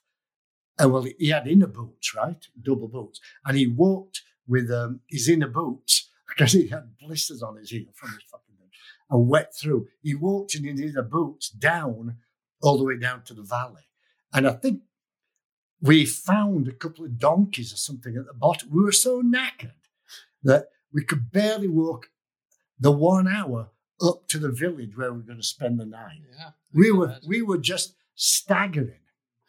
But the best thing happens that night. I don't know if this should be edited or not. It was in the book. It was in the book. It was in the book. Yes, yeah. It was in the book. So I can't say. So we're in this tea house. Now, you've got to remember, our hematocrit is so high, we can burn off alcohol like nothing, right? That's the one good thing about coming back down.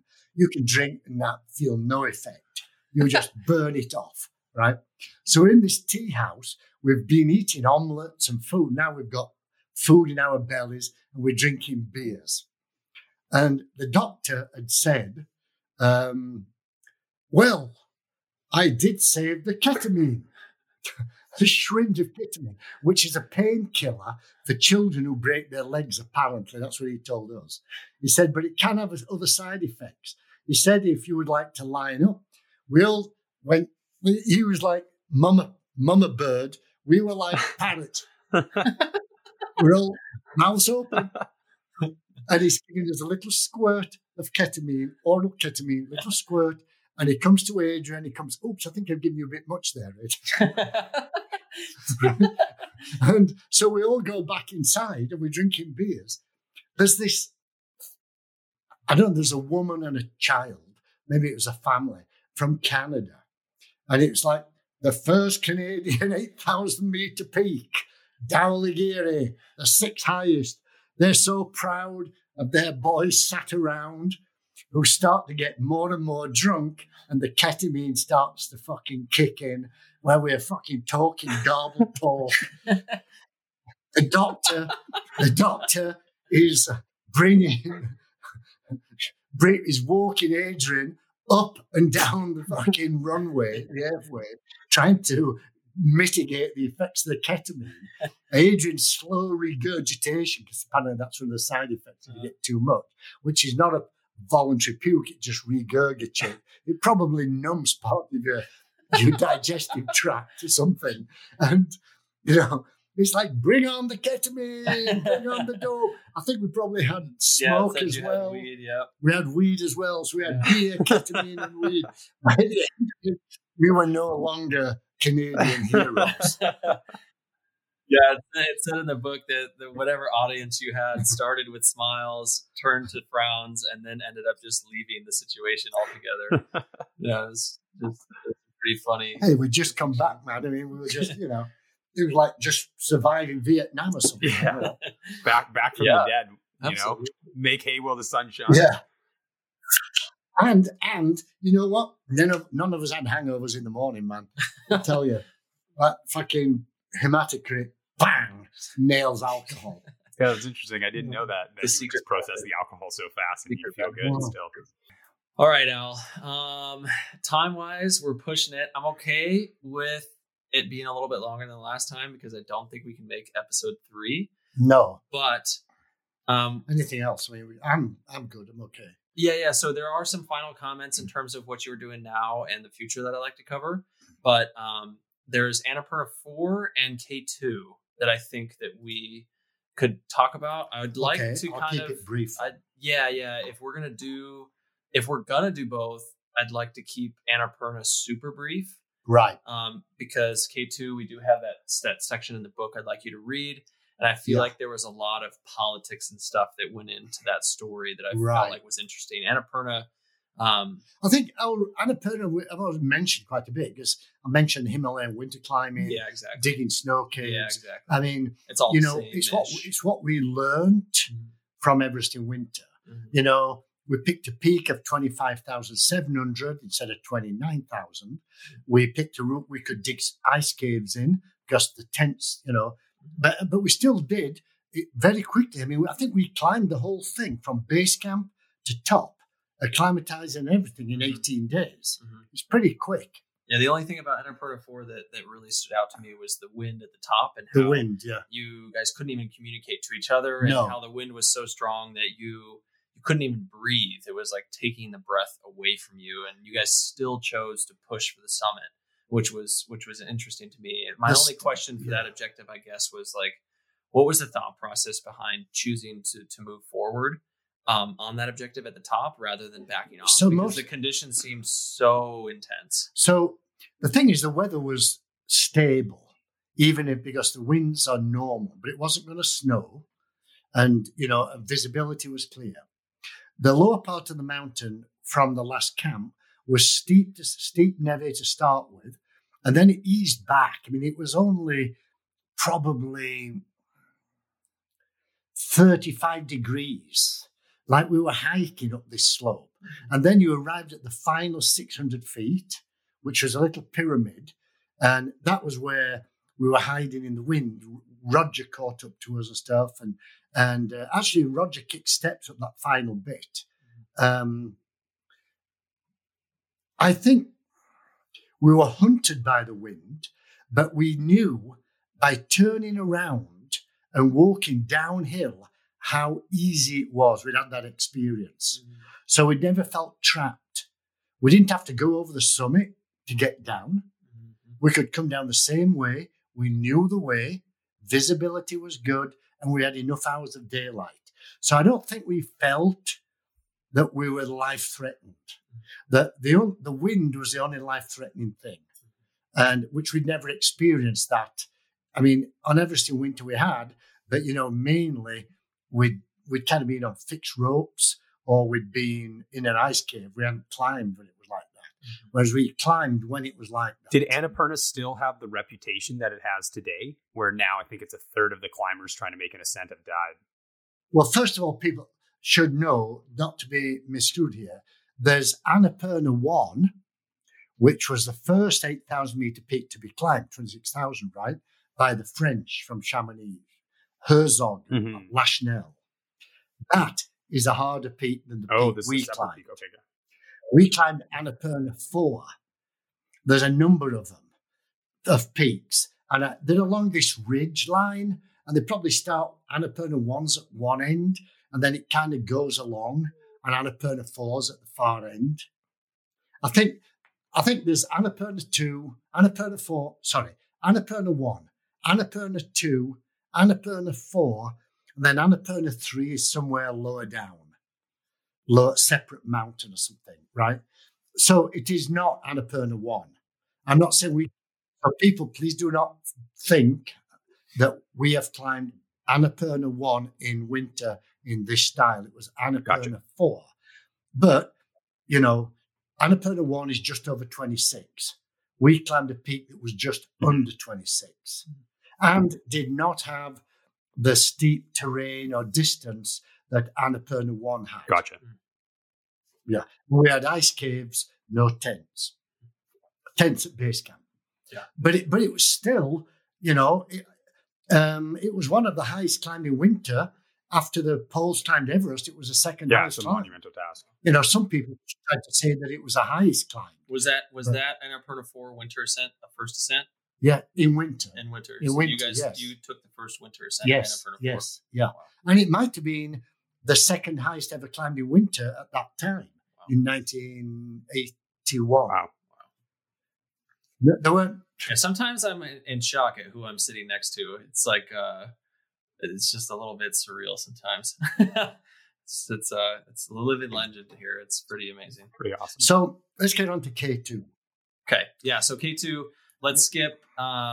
We've talked about the logistics of getting there. It's super far away, 2-week approach. You got a bunch of porters. You're at the base.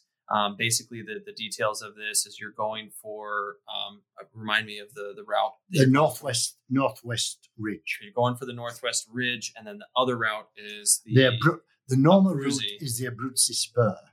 Now, the Abruzzi Spur, I say normal route, just because it's the most common route done and guided now, but it's still very steep, but it's got loads of fixed lines on it. Mm-hmm. It's a relatively safe route up until the last day or so, right? To say that the team we were there with, again, Alan Rouse was the leader. He raised the money through Fuller's Brewery, K2 Lager, and all that. And the team was very similar to Everest in winter. Slightly different, but there were a lot of people were the same. Rousey, Adrian, myself, Brian Hall. There's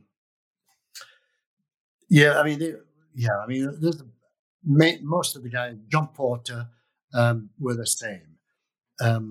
Some people left early again. Now, this thing was a technical route, but it was round the other side of the damn mountain. Yeah, so is this route had been done before? No. No, this is a first ascent in winter. No, this was summer. No, this was spring. Okay. And this is the first ascent. First ascent, yes. Gotcha. But it's round the other side of the damn mountain. Mm-hmm. So you've got to almost ski for 2 days up the glacier to get to the other ridge. Mm-hmm. So there's a lot of logistics. And again, no local porters, no oxygen high up or anything. So and also the weather is different in Pakistan. It's more good weather spell, bad weather spell. In Nepal, it's more, the good weather spells are longer with afternoon storms that clear by next morning. That's kind of be clear, especially in spring in Nepal. So we were there and, so the teams were 2 teams of 4. Al Rouse was in, so they called it the A team and the B team, right? And that in a way was silly, but it kind of had some political or logistical connection to it. So the A team was Alan Rouse, the leader, Adrian, John Porter. Who else was the 4th one? Can't remember right now. Anyway, the B team was myself, John Barry, or maybe Brian Hall was in the A team. I can't remember. And then another guy, we had the doctor, another guy. In a sense, we were a weaker team. Mm-hmm. I think that would have been fair to say that. One thing apparently that's come out very recently, Brian Hall has just written this book, which is called High Risk. And what he's done is taken all the characters that he's known who died in the mountains and described their lives and stuff. And so Alan Rouse died on K2, this year, because he stayed on, as it were, to go up the Abruzzi. He said, and that some of this stuff was opinion, and we didn't know why Rouse had done this. Rouse said he split Adrian and I up because we could then be a stronger two team. You could always have a strong person leading and fixing rope, a strong person leading and fixing rope. And actually, I think that was a good, legitimate reason. I honestly do think that. And it seemed like in the book, there was definitely a lot of controversy between choosing these teams and how to split up the strengths. It seemed like on your ascent of the western ridge of Everest in the first place, you guys just climbed with whomever you wanted to climb with. It was a rotational kind of experience where, like, whoever was feeling up for it that day. Who wasn't sick? Who didn't have exactly. Who didn't have job? Yeah. I mean, that's what it was. To me, it seems like that's the best way to go, is instead of locking yourself into a specific team, just each day play to your strengths. Like, why do you feel like that particular way of moving forward is definitely a smarter way? I thought Rouse's way early on the expedition was good and valid because people are stronger. The strong and the weak and the sick or whatever haven't been weaned out yet, but they will be higher up. Mm-hmm. And that's what happened, actually, is because you could, 4 people push hard, building a camp, fixing ropes, storing, and then they're tired, so they come back down for a rest. The next team piggyback up to their high point and then push again with the maximum strength. And they're working within weather spells. Because it's not like you've got perfect weather all the time. Yeah. Now, what actually happened was that Adrian and I ended up at 22,500 feet on the northwest ridge together for the first time on the expedition. Mm-hmm. But everyone else in good weather was back in base camp. Sick. No. Tired. Not because everybody thought they had a chance at the summit, so they're all like resting, saving themselves or whatever. Right? I don't know. But Aid and I were saying, look, we can push the rope up and stuff from here, but we do need people to, there's only a limited amount of food around there. We need people to come up and bring supplies up. What happened was, I think, is that people down there were also tired, but they were like, well, now we're just going to support the twins, and the twins are going to run for the summit. And Alan Rouse didn't want that. Mm-hmm. He knew there was always a chance of that, but he wanted to be in that team with us. Because he was going for the first British ascent of K2, right? And for him, it was super important career-wise and stuff like exactly. this. And there was a female who was going up the Abruzzi route at the same time who was also British.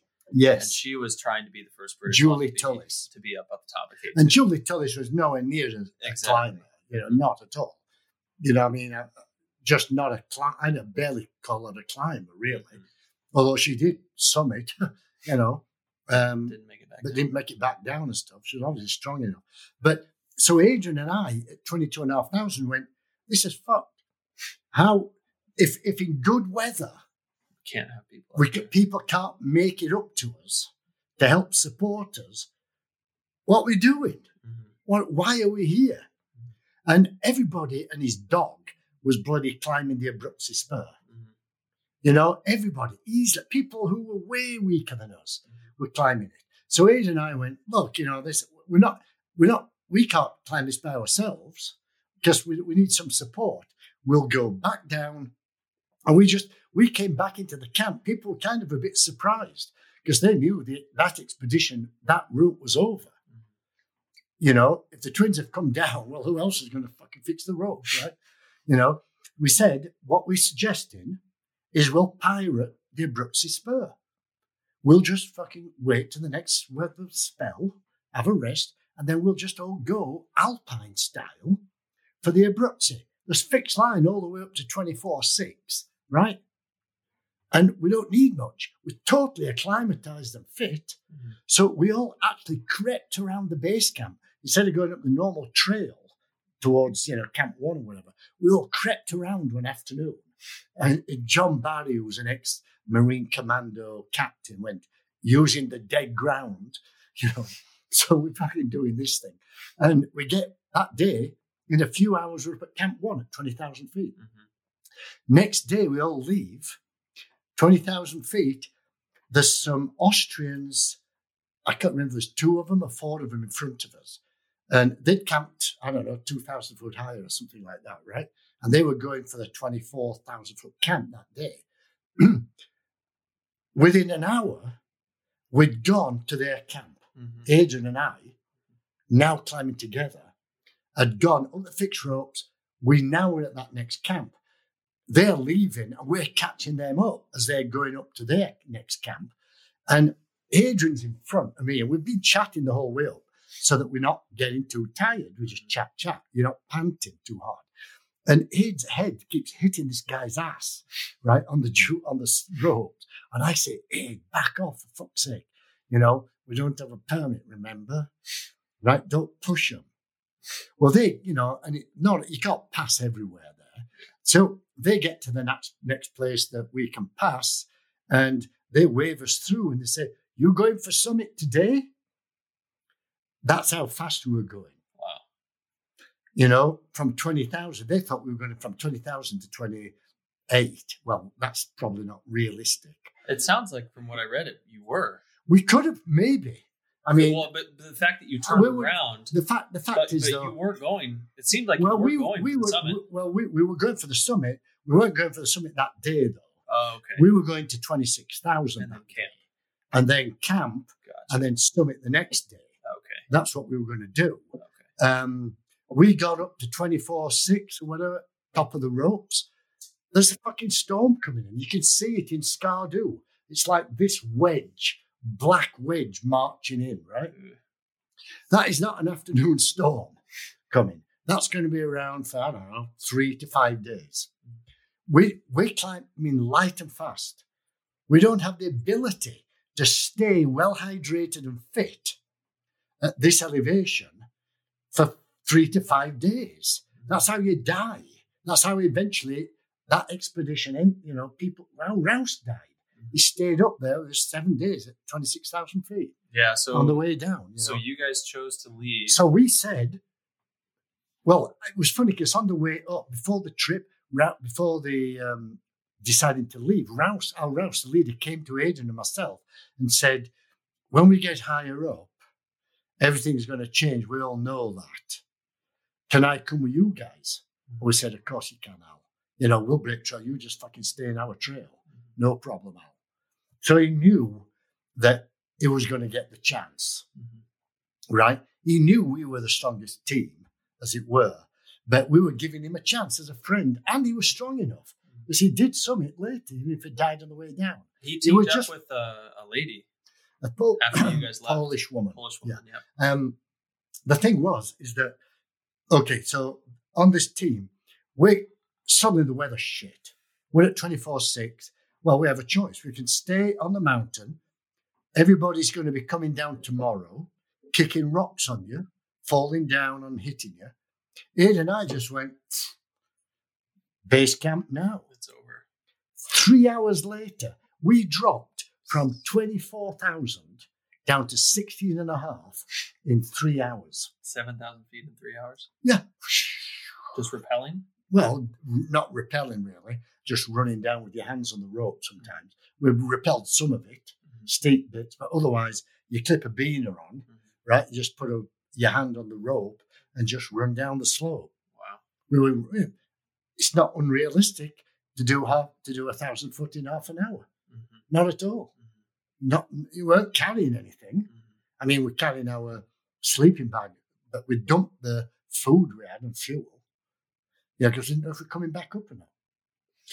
And so you guys get to base camp and you guys start hiking out because then you got to understand that there's liaison officers, which are Pakistani military officers assigned to each expedition, and they all have radio contact back into Islamabad and on the mountain. Everybody knew we were pirating, and this Julie Tullis woman, fucking, of course, is now about to report us. Well,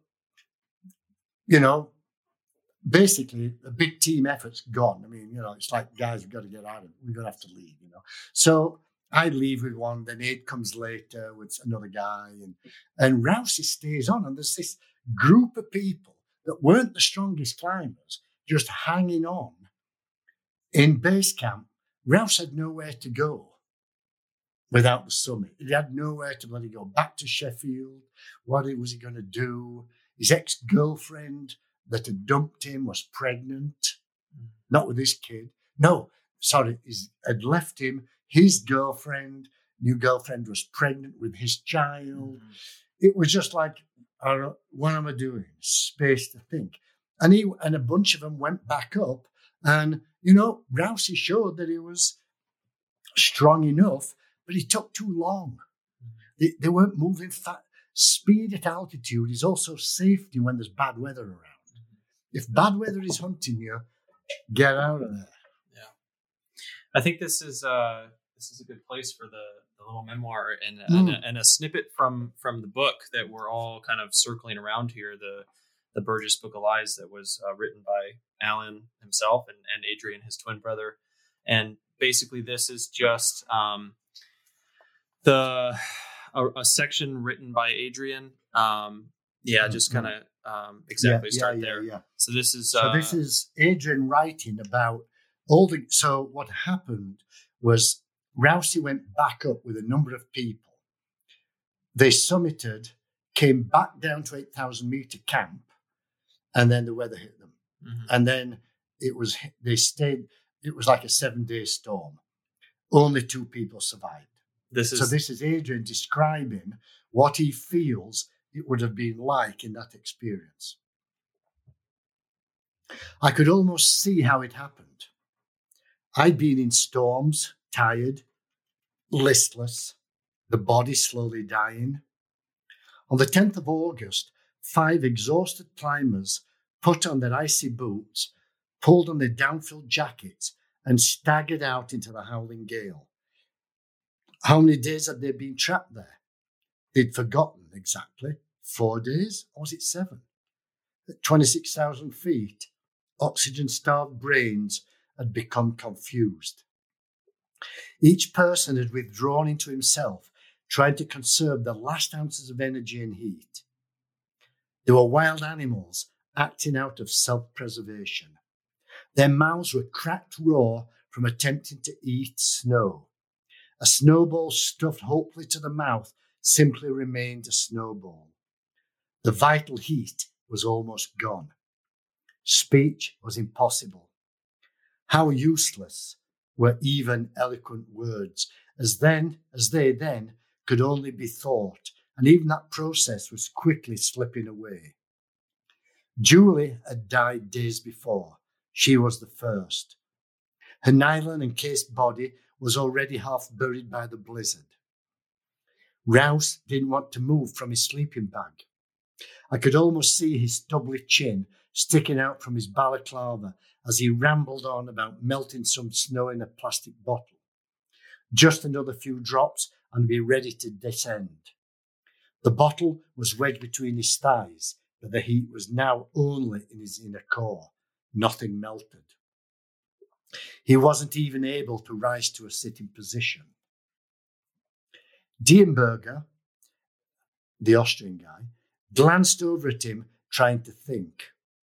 Should they take him? But how? He and his bottle must stay together. His sunken eyes stared at the flapping green fabric. Someone zipped the door shut. The snow rose to their waists. Tortured sinews tugged at sunken boots. It was impossible to move. The snow rushed up to smash into a ragged beard. A tongue licked hopefully at the frozen crystals. There was blood on the snow. 5 minutes passed before the body wriggled again. Another try, another collapse. The Austrians, Alfred and Hans, lay side by side. Then, unexpectedly, the heat began to rise and their eyes closed. A strange comfort seeped into them. At that same moment, the life force seeped out. Mrufka, Willie and Kurt, barely noticing their passing. Their clocks too had begun to slow down. Down they struggled through the wind-blown powder snow, eyes strained through iced-up glasses. Which way to go, left or right? Then a rope stretched down out of the mist. They knew this lifeline would take them 9,000 feet lower to their friends. Friends who had given up, ever seen them again. Only a tiny core of energy controlled each of them. Sometimes they imagined they had clipped onto a rope, only to turn and to discover the opposite. The various levels of reality had begun to separate. The composite called self was coming apart. Sometimes, as they descended, they had the feeling that it was happened to someone else, that they were looking down on their own bodies from some safer place. They had become observers. Mrufka was the most tired, but she dearly wished to escape the maelstrom. She pressed on down, using her only friction device, a small metal plate with 2 holes in it. The rope passed through it to create a brake that controlled her downward slide. The ropes were so frozen like steel hoses that they constantly stuck. Sometimes she couldn't move at all until she jerked at the rope. Her body began to shake as she sobbed in frustration. It was all happening to someone else. The rope was really jammed, locked solid. It prevented any further descent. She slowly sank into her harness, and a comfortable warmth flooded her body. She never moved again. Willie staggered half dead into base camp. Unable to speak, he pointed the mountain to indicate that Kurt was still up there and needed help. Fortunately, a rescue party managed to get to him in time to save his life. Only 2 out of 7 survived. Wow. Yeah. Just well, it's just kind of Adrian knowing how easy it is, being close to that edge, slipping, and then knowing what it feels like, not knowing exactly what it feels like to slip. But when people die of hypothermia, often they get a flush of heat at the end, and you'll find them climbing out of the sleeping bags or undressing. Yeah. Mm-hmm. Wow. Yeah, I just thought it was just so well written and so visual, and just really paints a picture at the peril that these people were in. So I just really wanted to share that with all of you. So thanks for reading that, Al. Yeah, I'd forgotten about that bit. Yeah, good writer there. I also think it just paints a picture of something so severe where they're talking about kind of just delaying. Just a few more drops. Just this. I'll get out of my sleeping bag, because just everything at that state seems so difficult and so hard and so perilous, right? Just a struggle. Mm-hmm. The 2 guys who survived, Kurt and Willie, were chunky guys with extra fat on them. Rousey was a skinny guy, rock climber. Their metabolisms were slow. They were good climbers, and that, I'm sure that extra body fat really helped. Mm-hmm. Yeah, it's so situational. It's simple things. Yeah.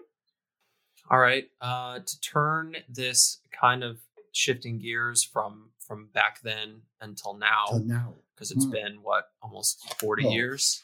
Wow. I mean, last time in the Himalaya was actually 2003. Okay. And to say that, after I ended up guiding treks and 20,000 foot peaks and stuff, I never really wanted to guide on Everest. Mm-hmm. I mean, the that 86 one was a one-off because it wasn't being done then. Mm-hmm. So it was only one team on the mountain and Mesna on Lhotse. So it was a different game. There's no way I'd go and guide an Everest right now. And I don't know, if you climb Everest right now, and I'm saying this to everyone who's listening, it's an adventure, tourism adventure now. You can describe it how the hell you want, but, it's not mountaineering anymore. I mean, even when I was guiding 20,000-foot trekking peaks, that was adventure travel taken to the end. They weren't mountaineers. Might have been one or two that thought they were, but they were basically tourists getting taken up a snow peak for the last day after someone brought them there, acclimatized them, kept them gut healthy, which I'd learned a lot about. And it was tourism. Where's high altitude mountaineering now? I haven't really been following it. But my guess is Steve House would know. Yeah. Got to get him on the show. Steve House would be the guy to tell you, because he's probably not doing it now, but he would know where it was going when he left it. When I left it, people like Steve House were coming forwards. Mm-hmm. That was the future. And so back then you were achieving first ascents in the winter, and there's been so much time between then and now. What, to your knowledge, what do first ascents look like now? Are there any peaks that have yet to be had at first ascent, or are we now only focusing on more and more dangerous and more technical ascents of these peaks? There will be peaks in Pakistan particularly, numbered. It's like, I think there's like a K30 or 35. K7 he did a solo. I think it was How K7 many? he did a solo ascent of that, self-belaying it. And that was. But this is just, don't forget, these are just numbers on a map. That's how they made the maps. So there will be peaks out there still. They won't be high peaks, I don't think. I mean, high. They might be, I'm sure there's some 20, 21, 22,000 footers out there. They're probably not going to be that technical. Otherwise, I think they'd have been done. So you're saying the mountains that are left to be claimed are less technical than the ones that have been claimed. It's not a matter of the difficulty. It's just the fact that the difficulty of these mountains were so alluring that they've been climbed, and now it's all these other sub peaks that really don't have much special. I think the price and costs have set up this to some degree.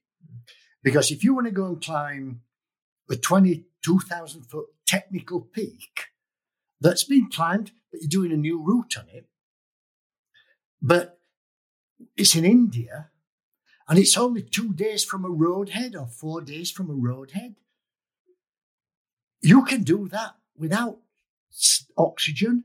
You don't need massive support. You can buy all your food over there.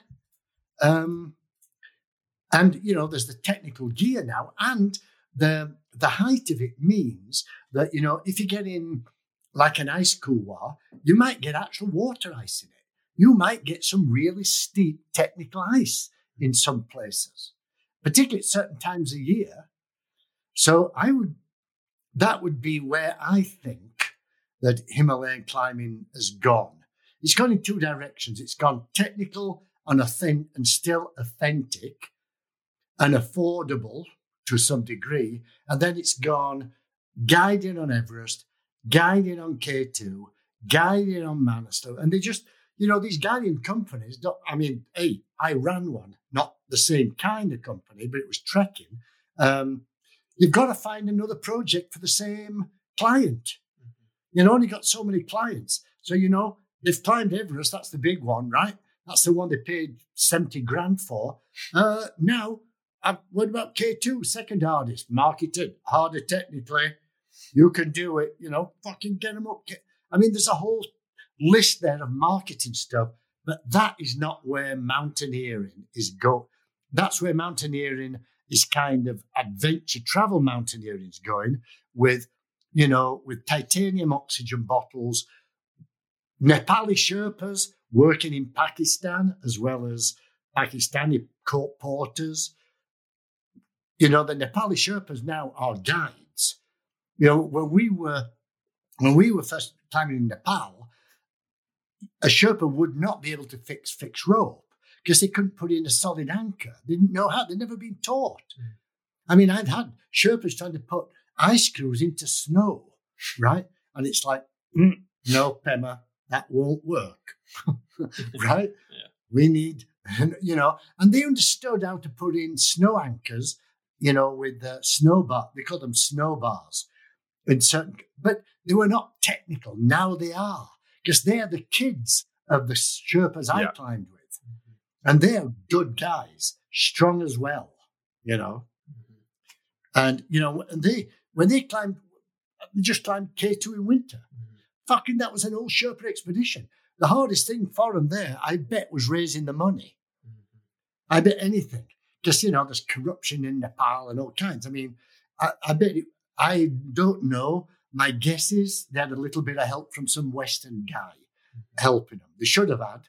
And if they didn't, then good for them. They've learned that as well, how to raise money, Well, if anything, it seems like it's our job to return the favor for everything they've done for us. Well, exactly. And I have really close Sherpa friends and stuff, So, I mean, I know, how it works and how it goes and stuff. But when it comes to mountaineering, hey, should be dangerous.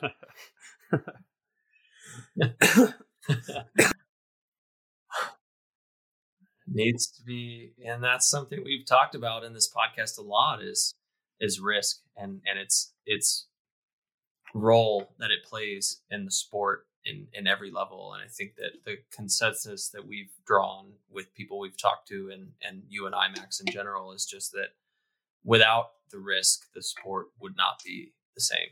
And I think that is just something that just rings true with all versions of climbing. For sure. I also think it's just having an educated climbing community. And I think the climbing community is getting a lot more educated and is becoming more aware of what Al is talking about, where he's making this distinction between adventure tourism, essentially, and actual, what you could say, mountaineering. I think the labels you put on it can be semantics in some sense, but ultimately, there's a astronomical difference between Reinhold Messner soloing Everest with no O2 by himself, standing on the summit alone, breaking the trail all day, and having a fully fledged highway where you got 6 guys next to you if something goes wrong. The level of commitment, the skill, the knowledge, it's the same route. The people are walking the exact same route, but the experience is unbelievably different. The risk is different. Everything about it is actually just fundamentally different. And you don't really get that on the more classic routes in those 8,000 meter peaks nowadays because of how commercialized they are. I even saw, I think it was last year, someone posted a picture of Annapurna 1, and there was a lineup, like a queue on an Everest queue on Annapurna 1. There was like 100-person guided queue, and there was like long line rescues from helicopters. It's becoming almost commercialized there as well. And for people who know Annapurna 1, that's crazy. Like, that is absolutely insane to have that there. So I don't think there's any shortage of new routing to be done on the 8,000 meters. And I'm sure climbing people for generations to come. New routing.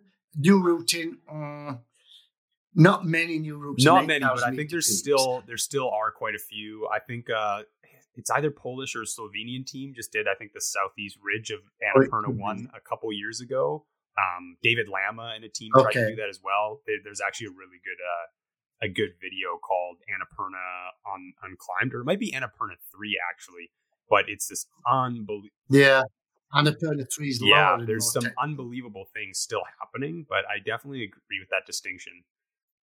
Well, that's what I think, that it'll go more technical and lower elevation. And that's fine, but because it's affordable. I mean, to go to, if you wanted to do, there used to be one route that was the big one that everybody wanted, and it was the west face of Makalu, not the southwest pillar, the west face. Still hasn't been climbed. I don't know what generation. I mean, it could be climbed by a massive expedition, no doubt about it. I don't know what it would mean. It's like they're probably guiding the normal route, fixing everything. I mean, that's the deal. And they're going to climb.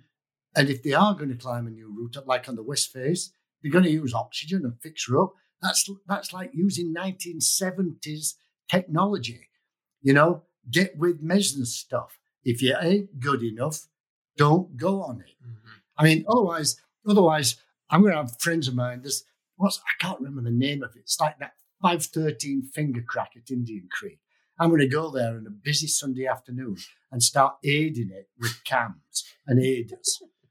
And anybody who says anything, I'll say, fuck off. They can climb Everest with oxygen. I'm just having my experience. How do you think that would go down? I don't think it would go down too well. It would be. Make a headline somewhere for sure. There'd be some guy trying to punch me at the bottom of it, fucking telling me what I should and should not be doing, Yeah. And I agree, I should not be aiding a 513 finger crack.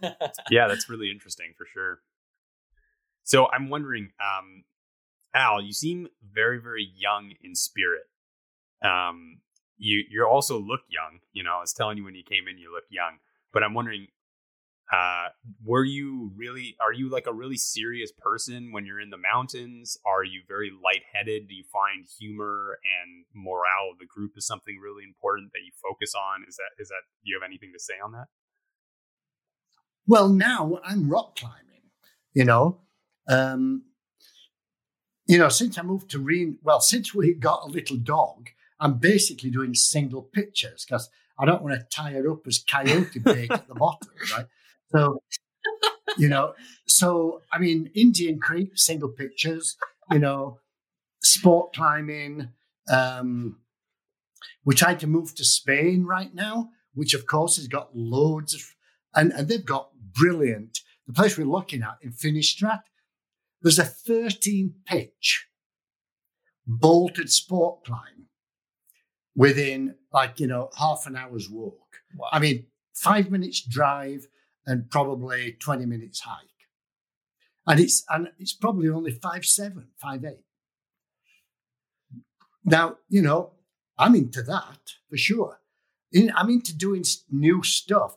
I don't like to go to the same fucking crag that I've been to. And I did all these routes 20 years ago. And now I'm older. And now I struggle on those routes. Or I top rope them, somebody else, my wife leads them or whatever. Right? It's just that I'm like a bit of adventure in there. I would never go to a sport climbing crag in Colorado. I'm just thinking of, there's a number, and spend all summer climbing the same fucking route to get the red point. I could not do that. Mm-hmm. I have absolutely no interest. And so my life now is something like this.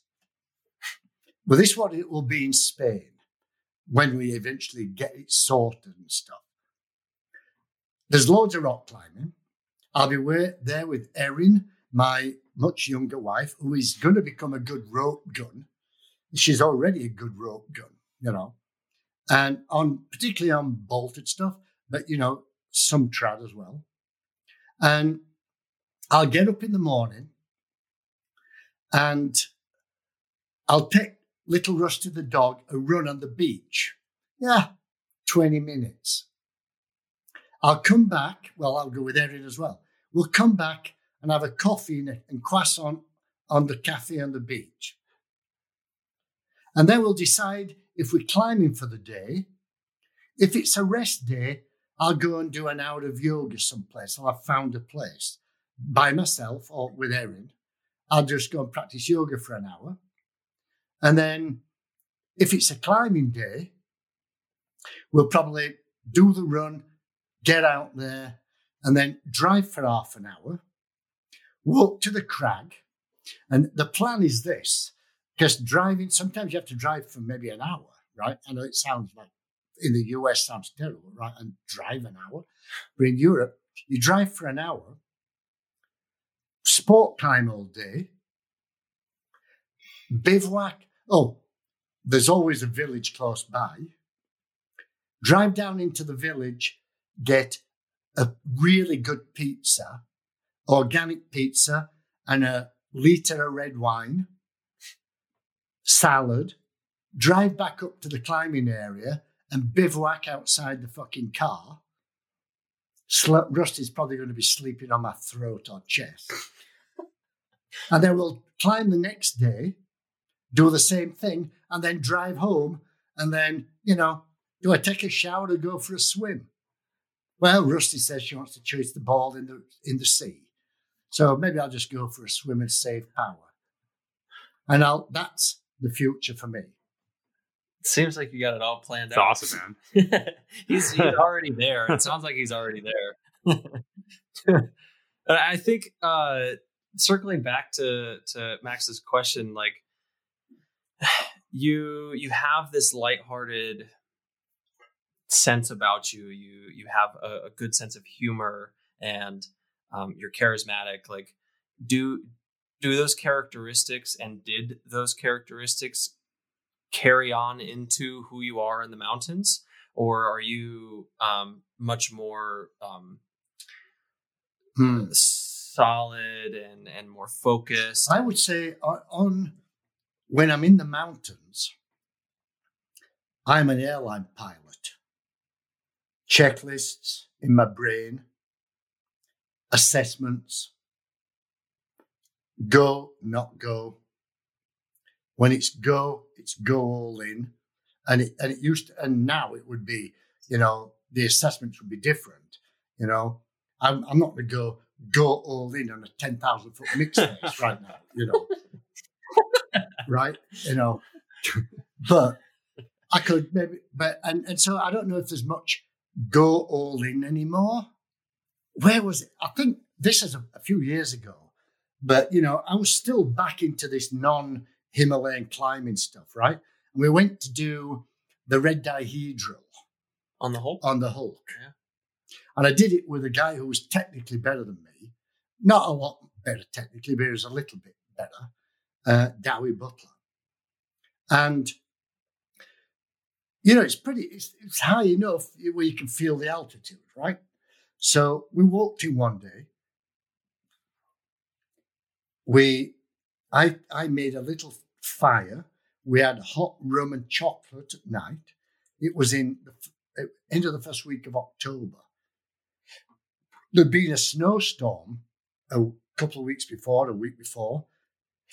But the park said, oh, no, it's clear. Well, yeah, okay, it was. But we popped out over the top. So shorter day, so it's October. It's not May, 14 hours of daylight or whatever. Popped over the top into 3 foot of snow on those ledges at the back. And I've got no socks on, rock shoes, and fucking, we have a windbreaker, no bivvy gear. I mean, fuck all food or water, whatever. And we go across there and we have to, supposed to find this 5-8 climb up this crack on the left. It's plastered in like 6-8 inches of snow. There's no fucking way we can climb it. It's mixed climb. I mean, no way. And, we've got an hour before it's dark. Jeez. Right? And it's going to get cold. And it's a breeze blowing already. And there's this corner crack that's dry. And Dowie came up to me. I'd walked along this ledge and, scrambled up on the snow ledge here. And Dowie came up and he said, Al, I think we're in trouble. I said, you're fucking right we are, mate. Give me the gear. He's a better climber. I'm hard to kill. I went off up this 5-9 off with shit. I'm hesitated, no hesitation. fucking going. Had to go. 2 pictures of that. Oh. We're out on the ridge. And then, I beeline down the ridge. We find a ramp. We go into the gully. The wind stopped. And we know we're getting out of there, right? Wow. But at the time we had to do those 2 pictures there, it was like the only thing I could say after, I've been hard to kill. And I don't know where that would go now if I was ever in that position. Mm-hmm. I've got a kind of feeling that it would all be the same. I don't want to die doing this shit. Yeah. And I still have enough power there in reserve to fucking do it if I have to. Water, food. I take the piss out of my wife. Well, where are we going for lunch? Lunch? Who the fuck eats lunch? I didn't even eat breakfast. I expect to eat something this evening, possibly. But if it doesn't happen, I can still breathe because I can live on air and cut fucking fat off my body and muscle. Yeah. Hard to kill. That's what I'd like to see my obituary be.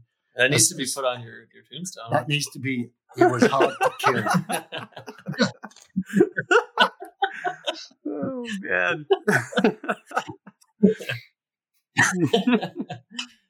Oh, man. Oh. So I don't choose particularly extreme difficulty anymore, because, I don't want to die. Yeah. But I still enjoy like that new crag. You're walking up to the new crag you've never climbed on before. And, especially if it's a multi-pitch and safe and shit, it's like, wow, yes. Get the spirit. This is kind of the adventure. And it doesn't have to be hard. It probably wouldn't be hard. It's just like it's new rather than, well, I'm doing this 5-6 multi-pitch for the 10th time, And I'm not looking for danger at all. Definitely not looking for danger. No, in fact, I am one of the most conservative drivers who maybe even shouldn't be driving. because I have one eye that drives and one eye that reads. And sometimes depth perception gets mixed up. So I can see the distance, but I can't fucking tell how fast we're going.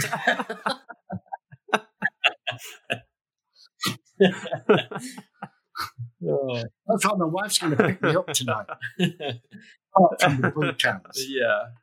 I'm wondering because I think with climbing being so popular and stuff, there's a lot of aging athletes, and you're pretty. I don't know if you know, but you're pretty unique, and most people at the age of 74 don't really look like you or have your spirit. So is there anything you think that's kind of your secret to it? Like what are some things that you do that keep you just, being healthy and vibrant? Well, I think in the last 20 years, what did I learn from Nepal?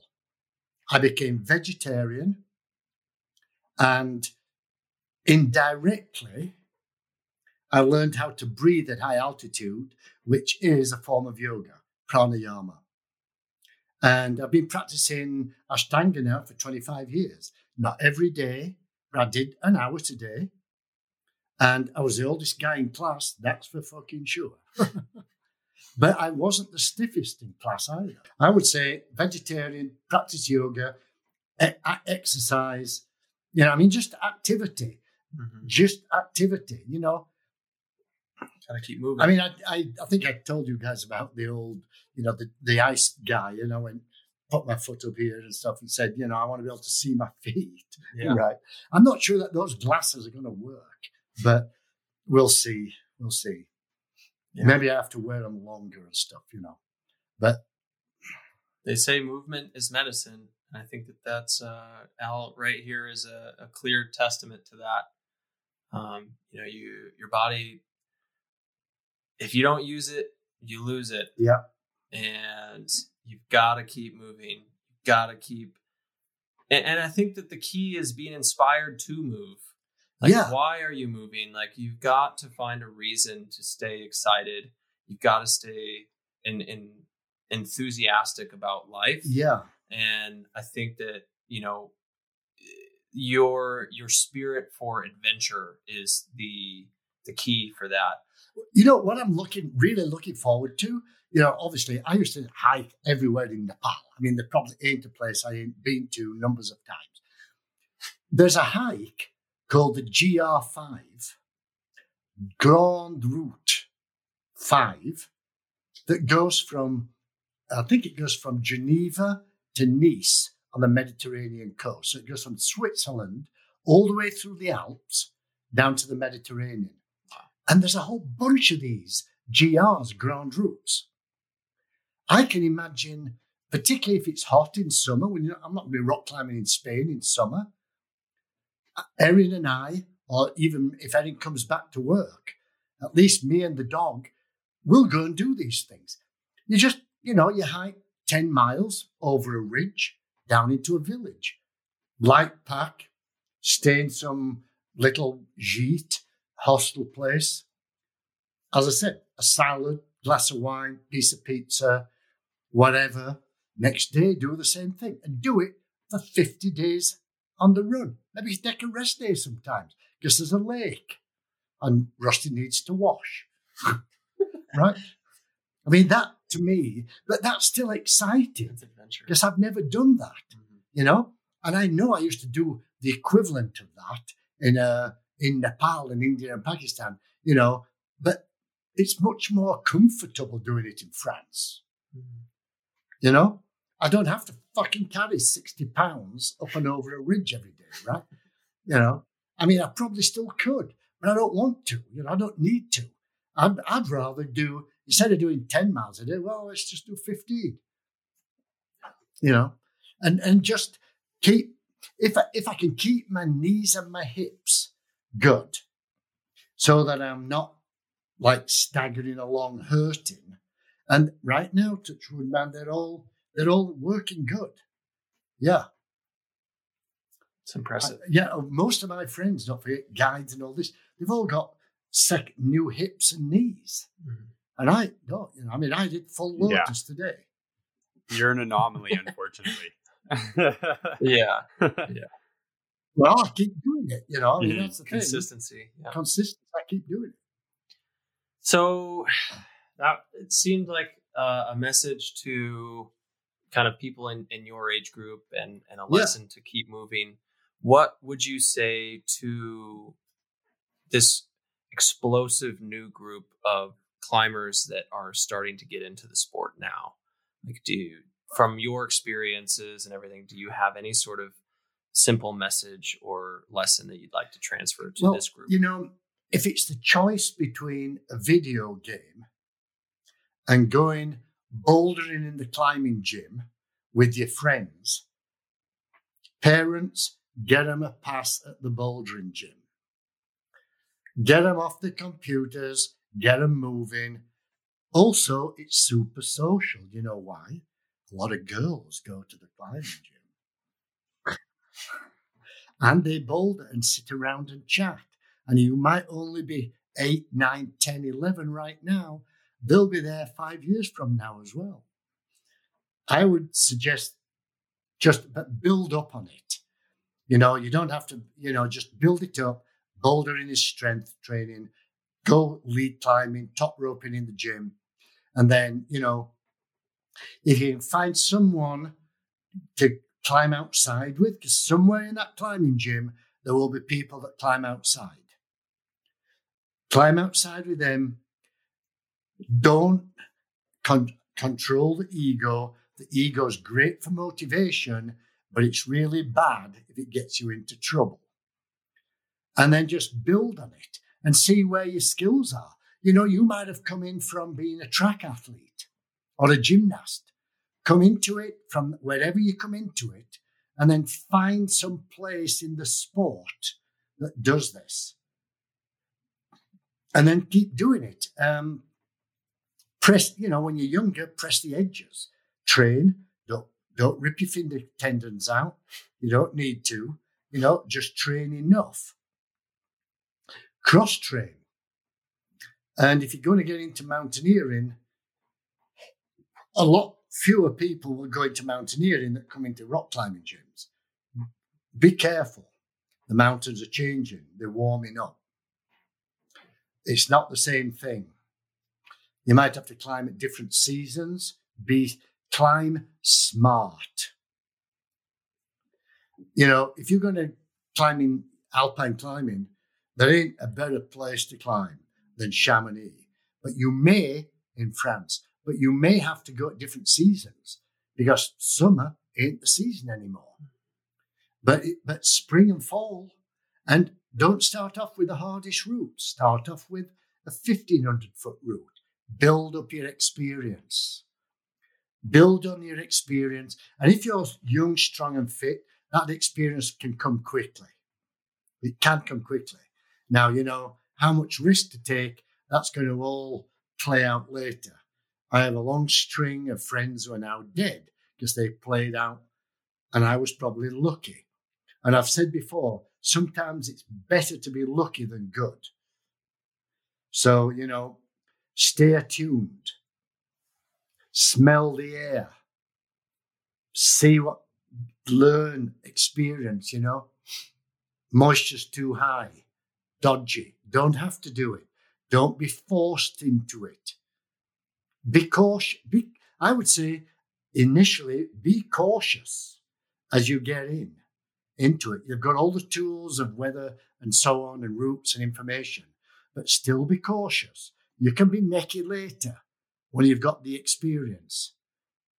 Doesn't matter if you climb for 513 and you've gone to the Walker Spur in winter, you won't make it halfway up because you won't know what the hell you're doing.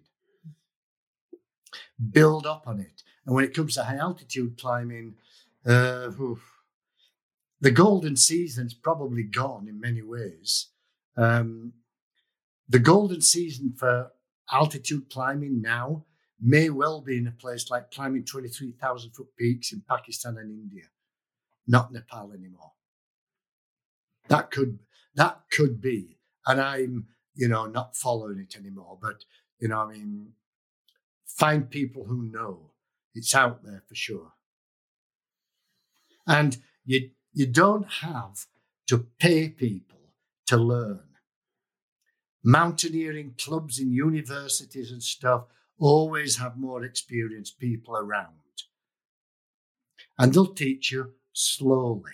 And if you're a good student, you'll learn quickly. And if you're strong and train, you'll learn quickly. And you'll learn, but, you know, there's so much information.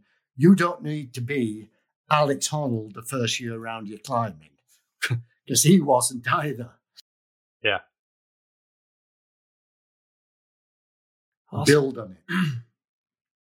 Yeah, well, thank you, Al, for Right, lads. for everything, for sharing your book with me, for reaching out to me and just establishing contact and sharing this little chunk of your insane life here in Reno and just everything. And with the me. new life potential. Yeah. Started in Spain. Yeah. It's good luck to you on Spain and everything. It's just been such an awesome experience to chat with you. It's been so enlightening and expanding in my understanding of the sport itself, especially in the past. So I've just been super grateful to have met you and everything. So yeah, thanks for taking your time. And Oh, it's no problem. It's Yeah. been fun. Yeah. It's been fun and fun to Yeah, Vancouver. likewise, Al. It's been really, really awesome just chatting and meeting with you. And you know, I'm gonna take our conversations and your young spirit and humor with me in the mountains. And yeah, it's been a pleasure.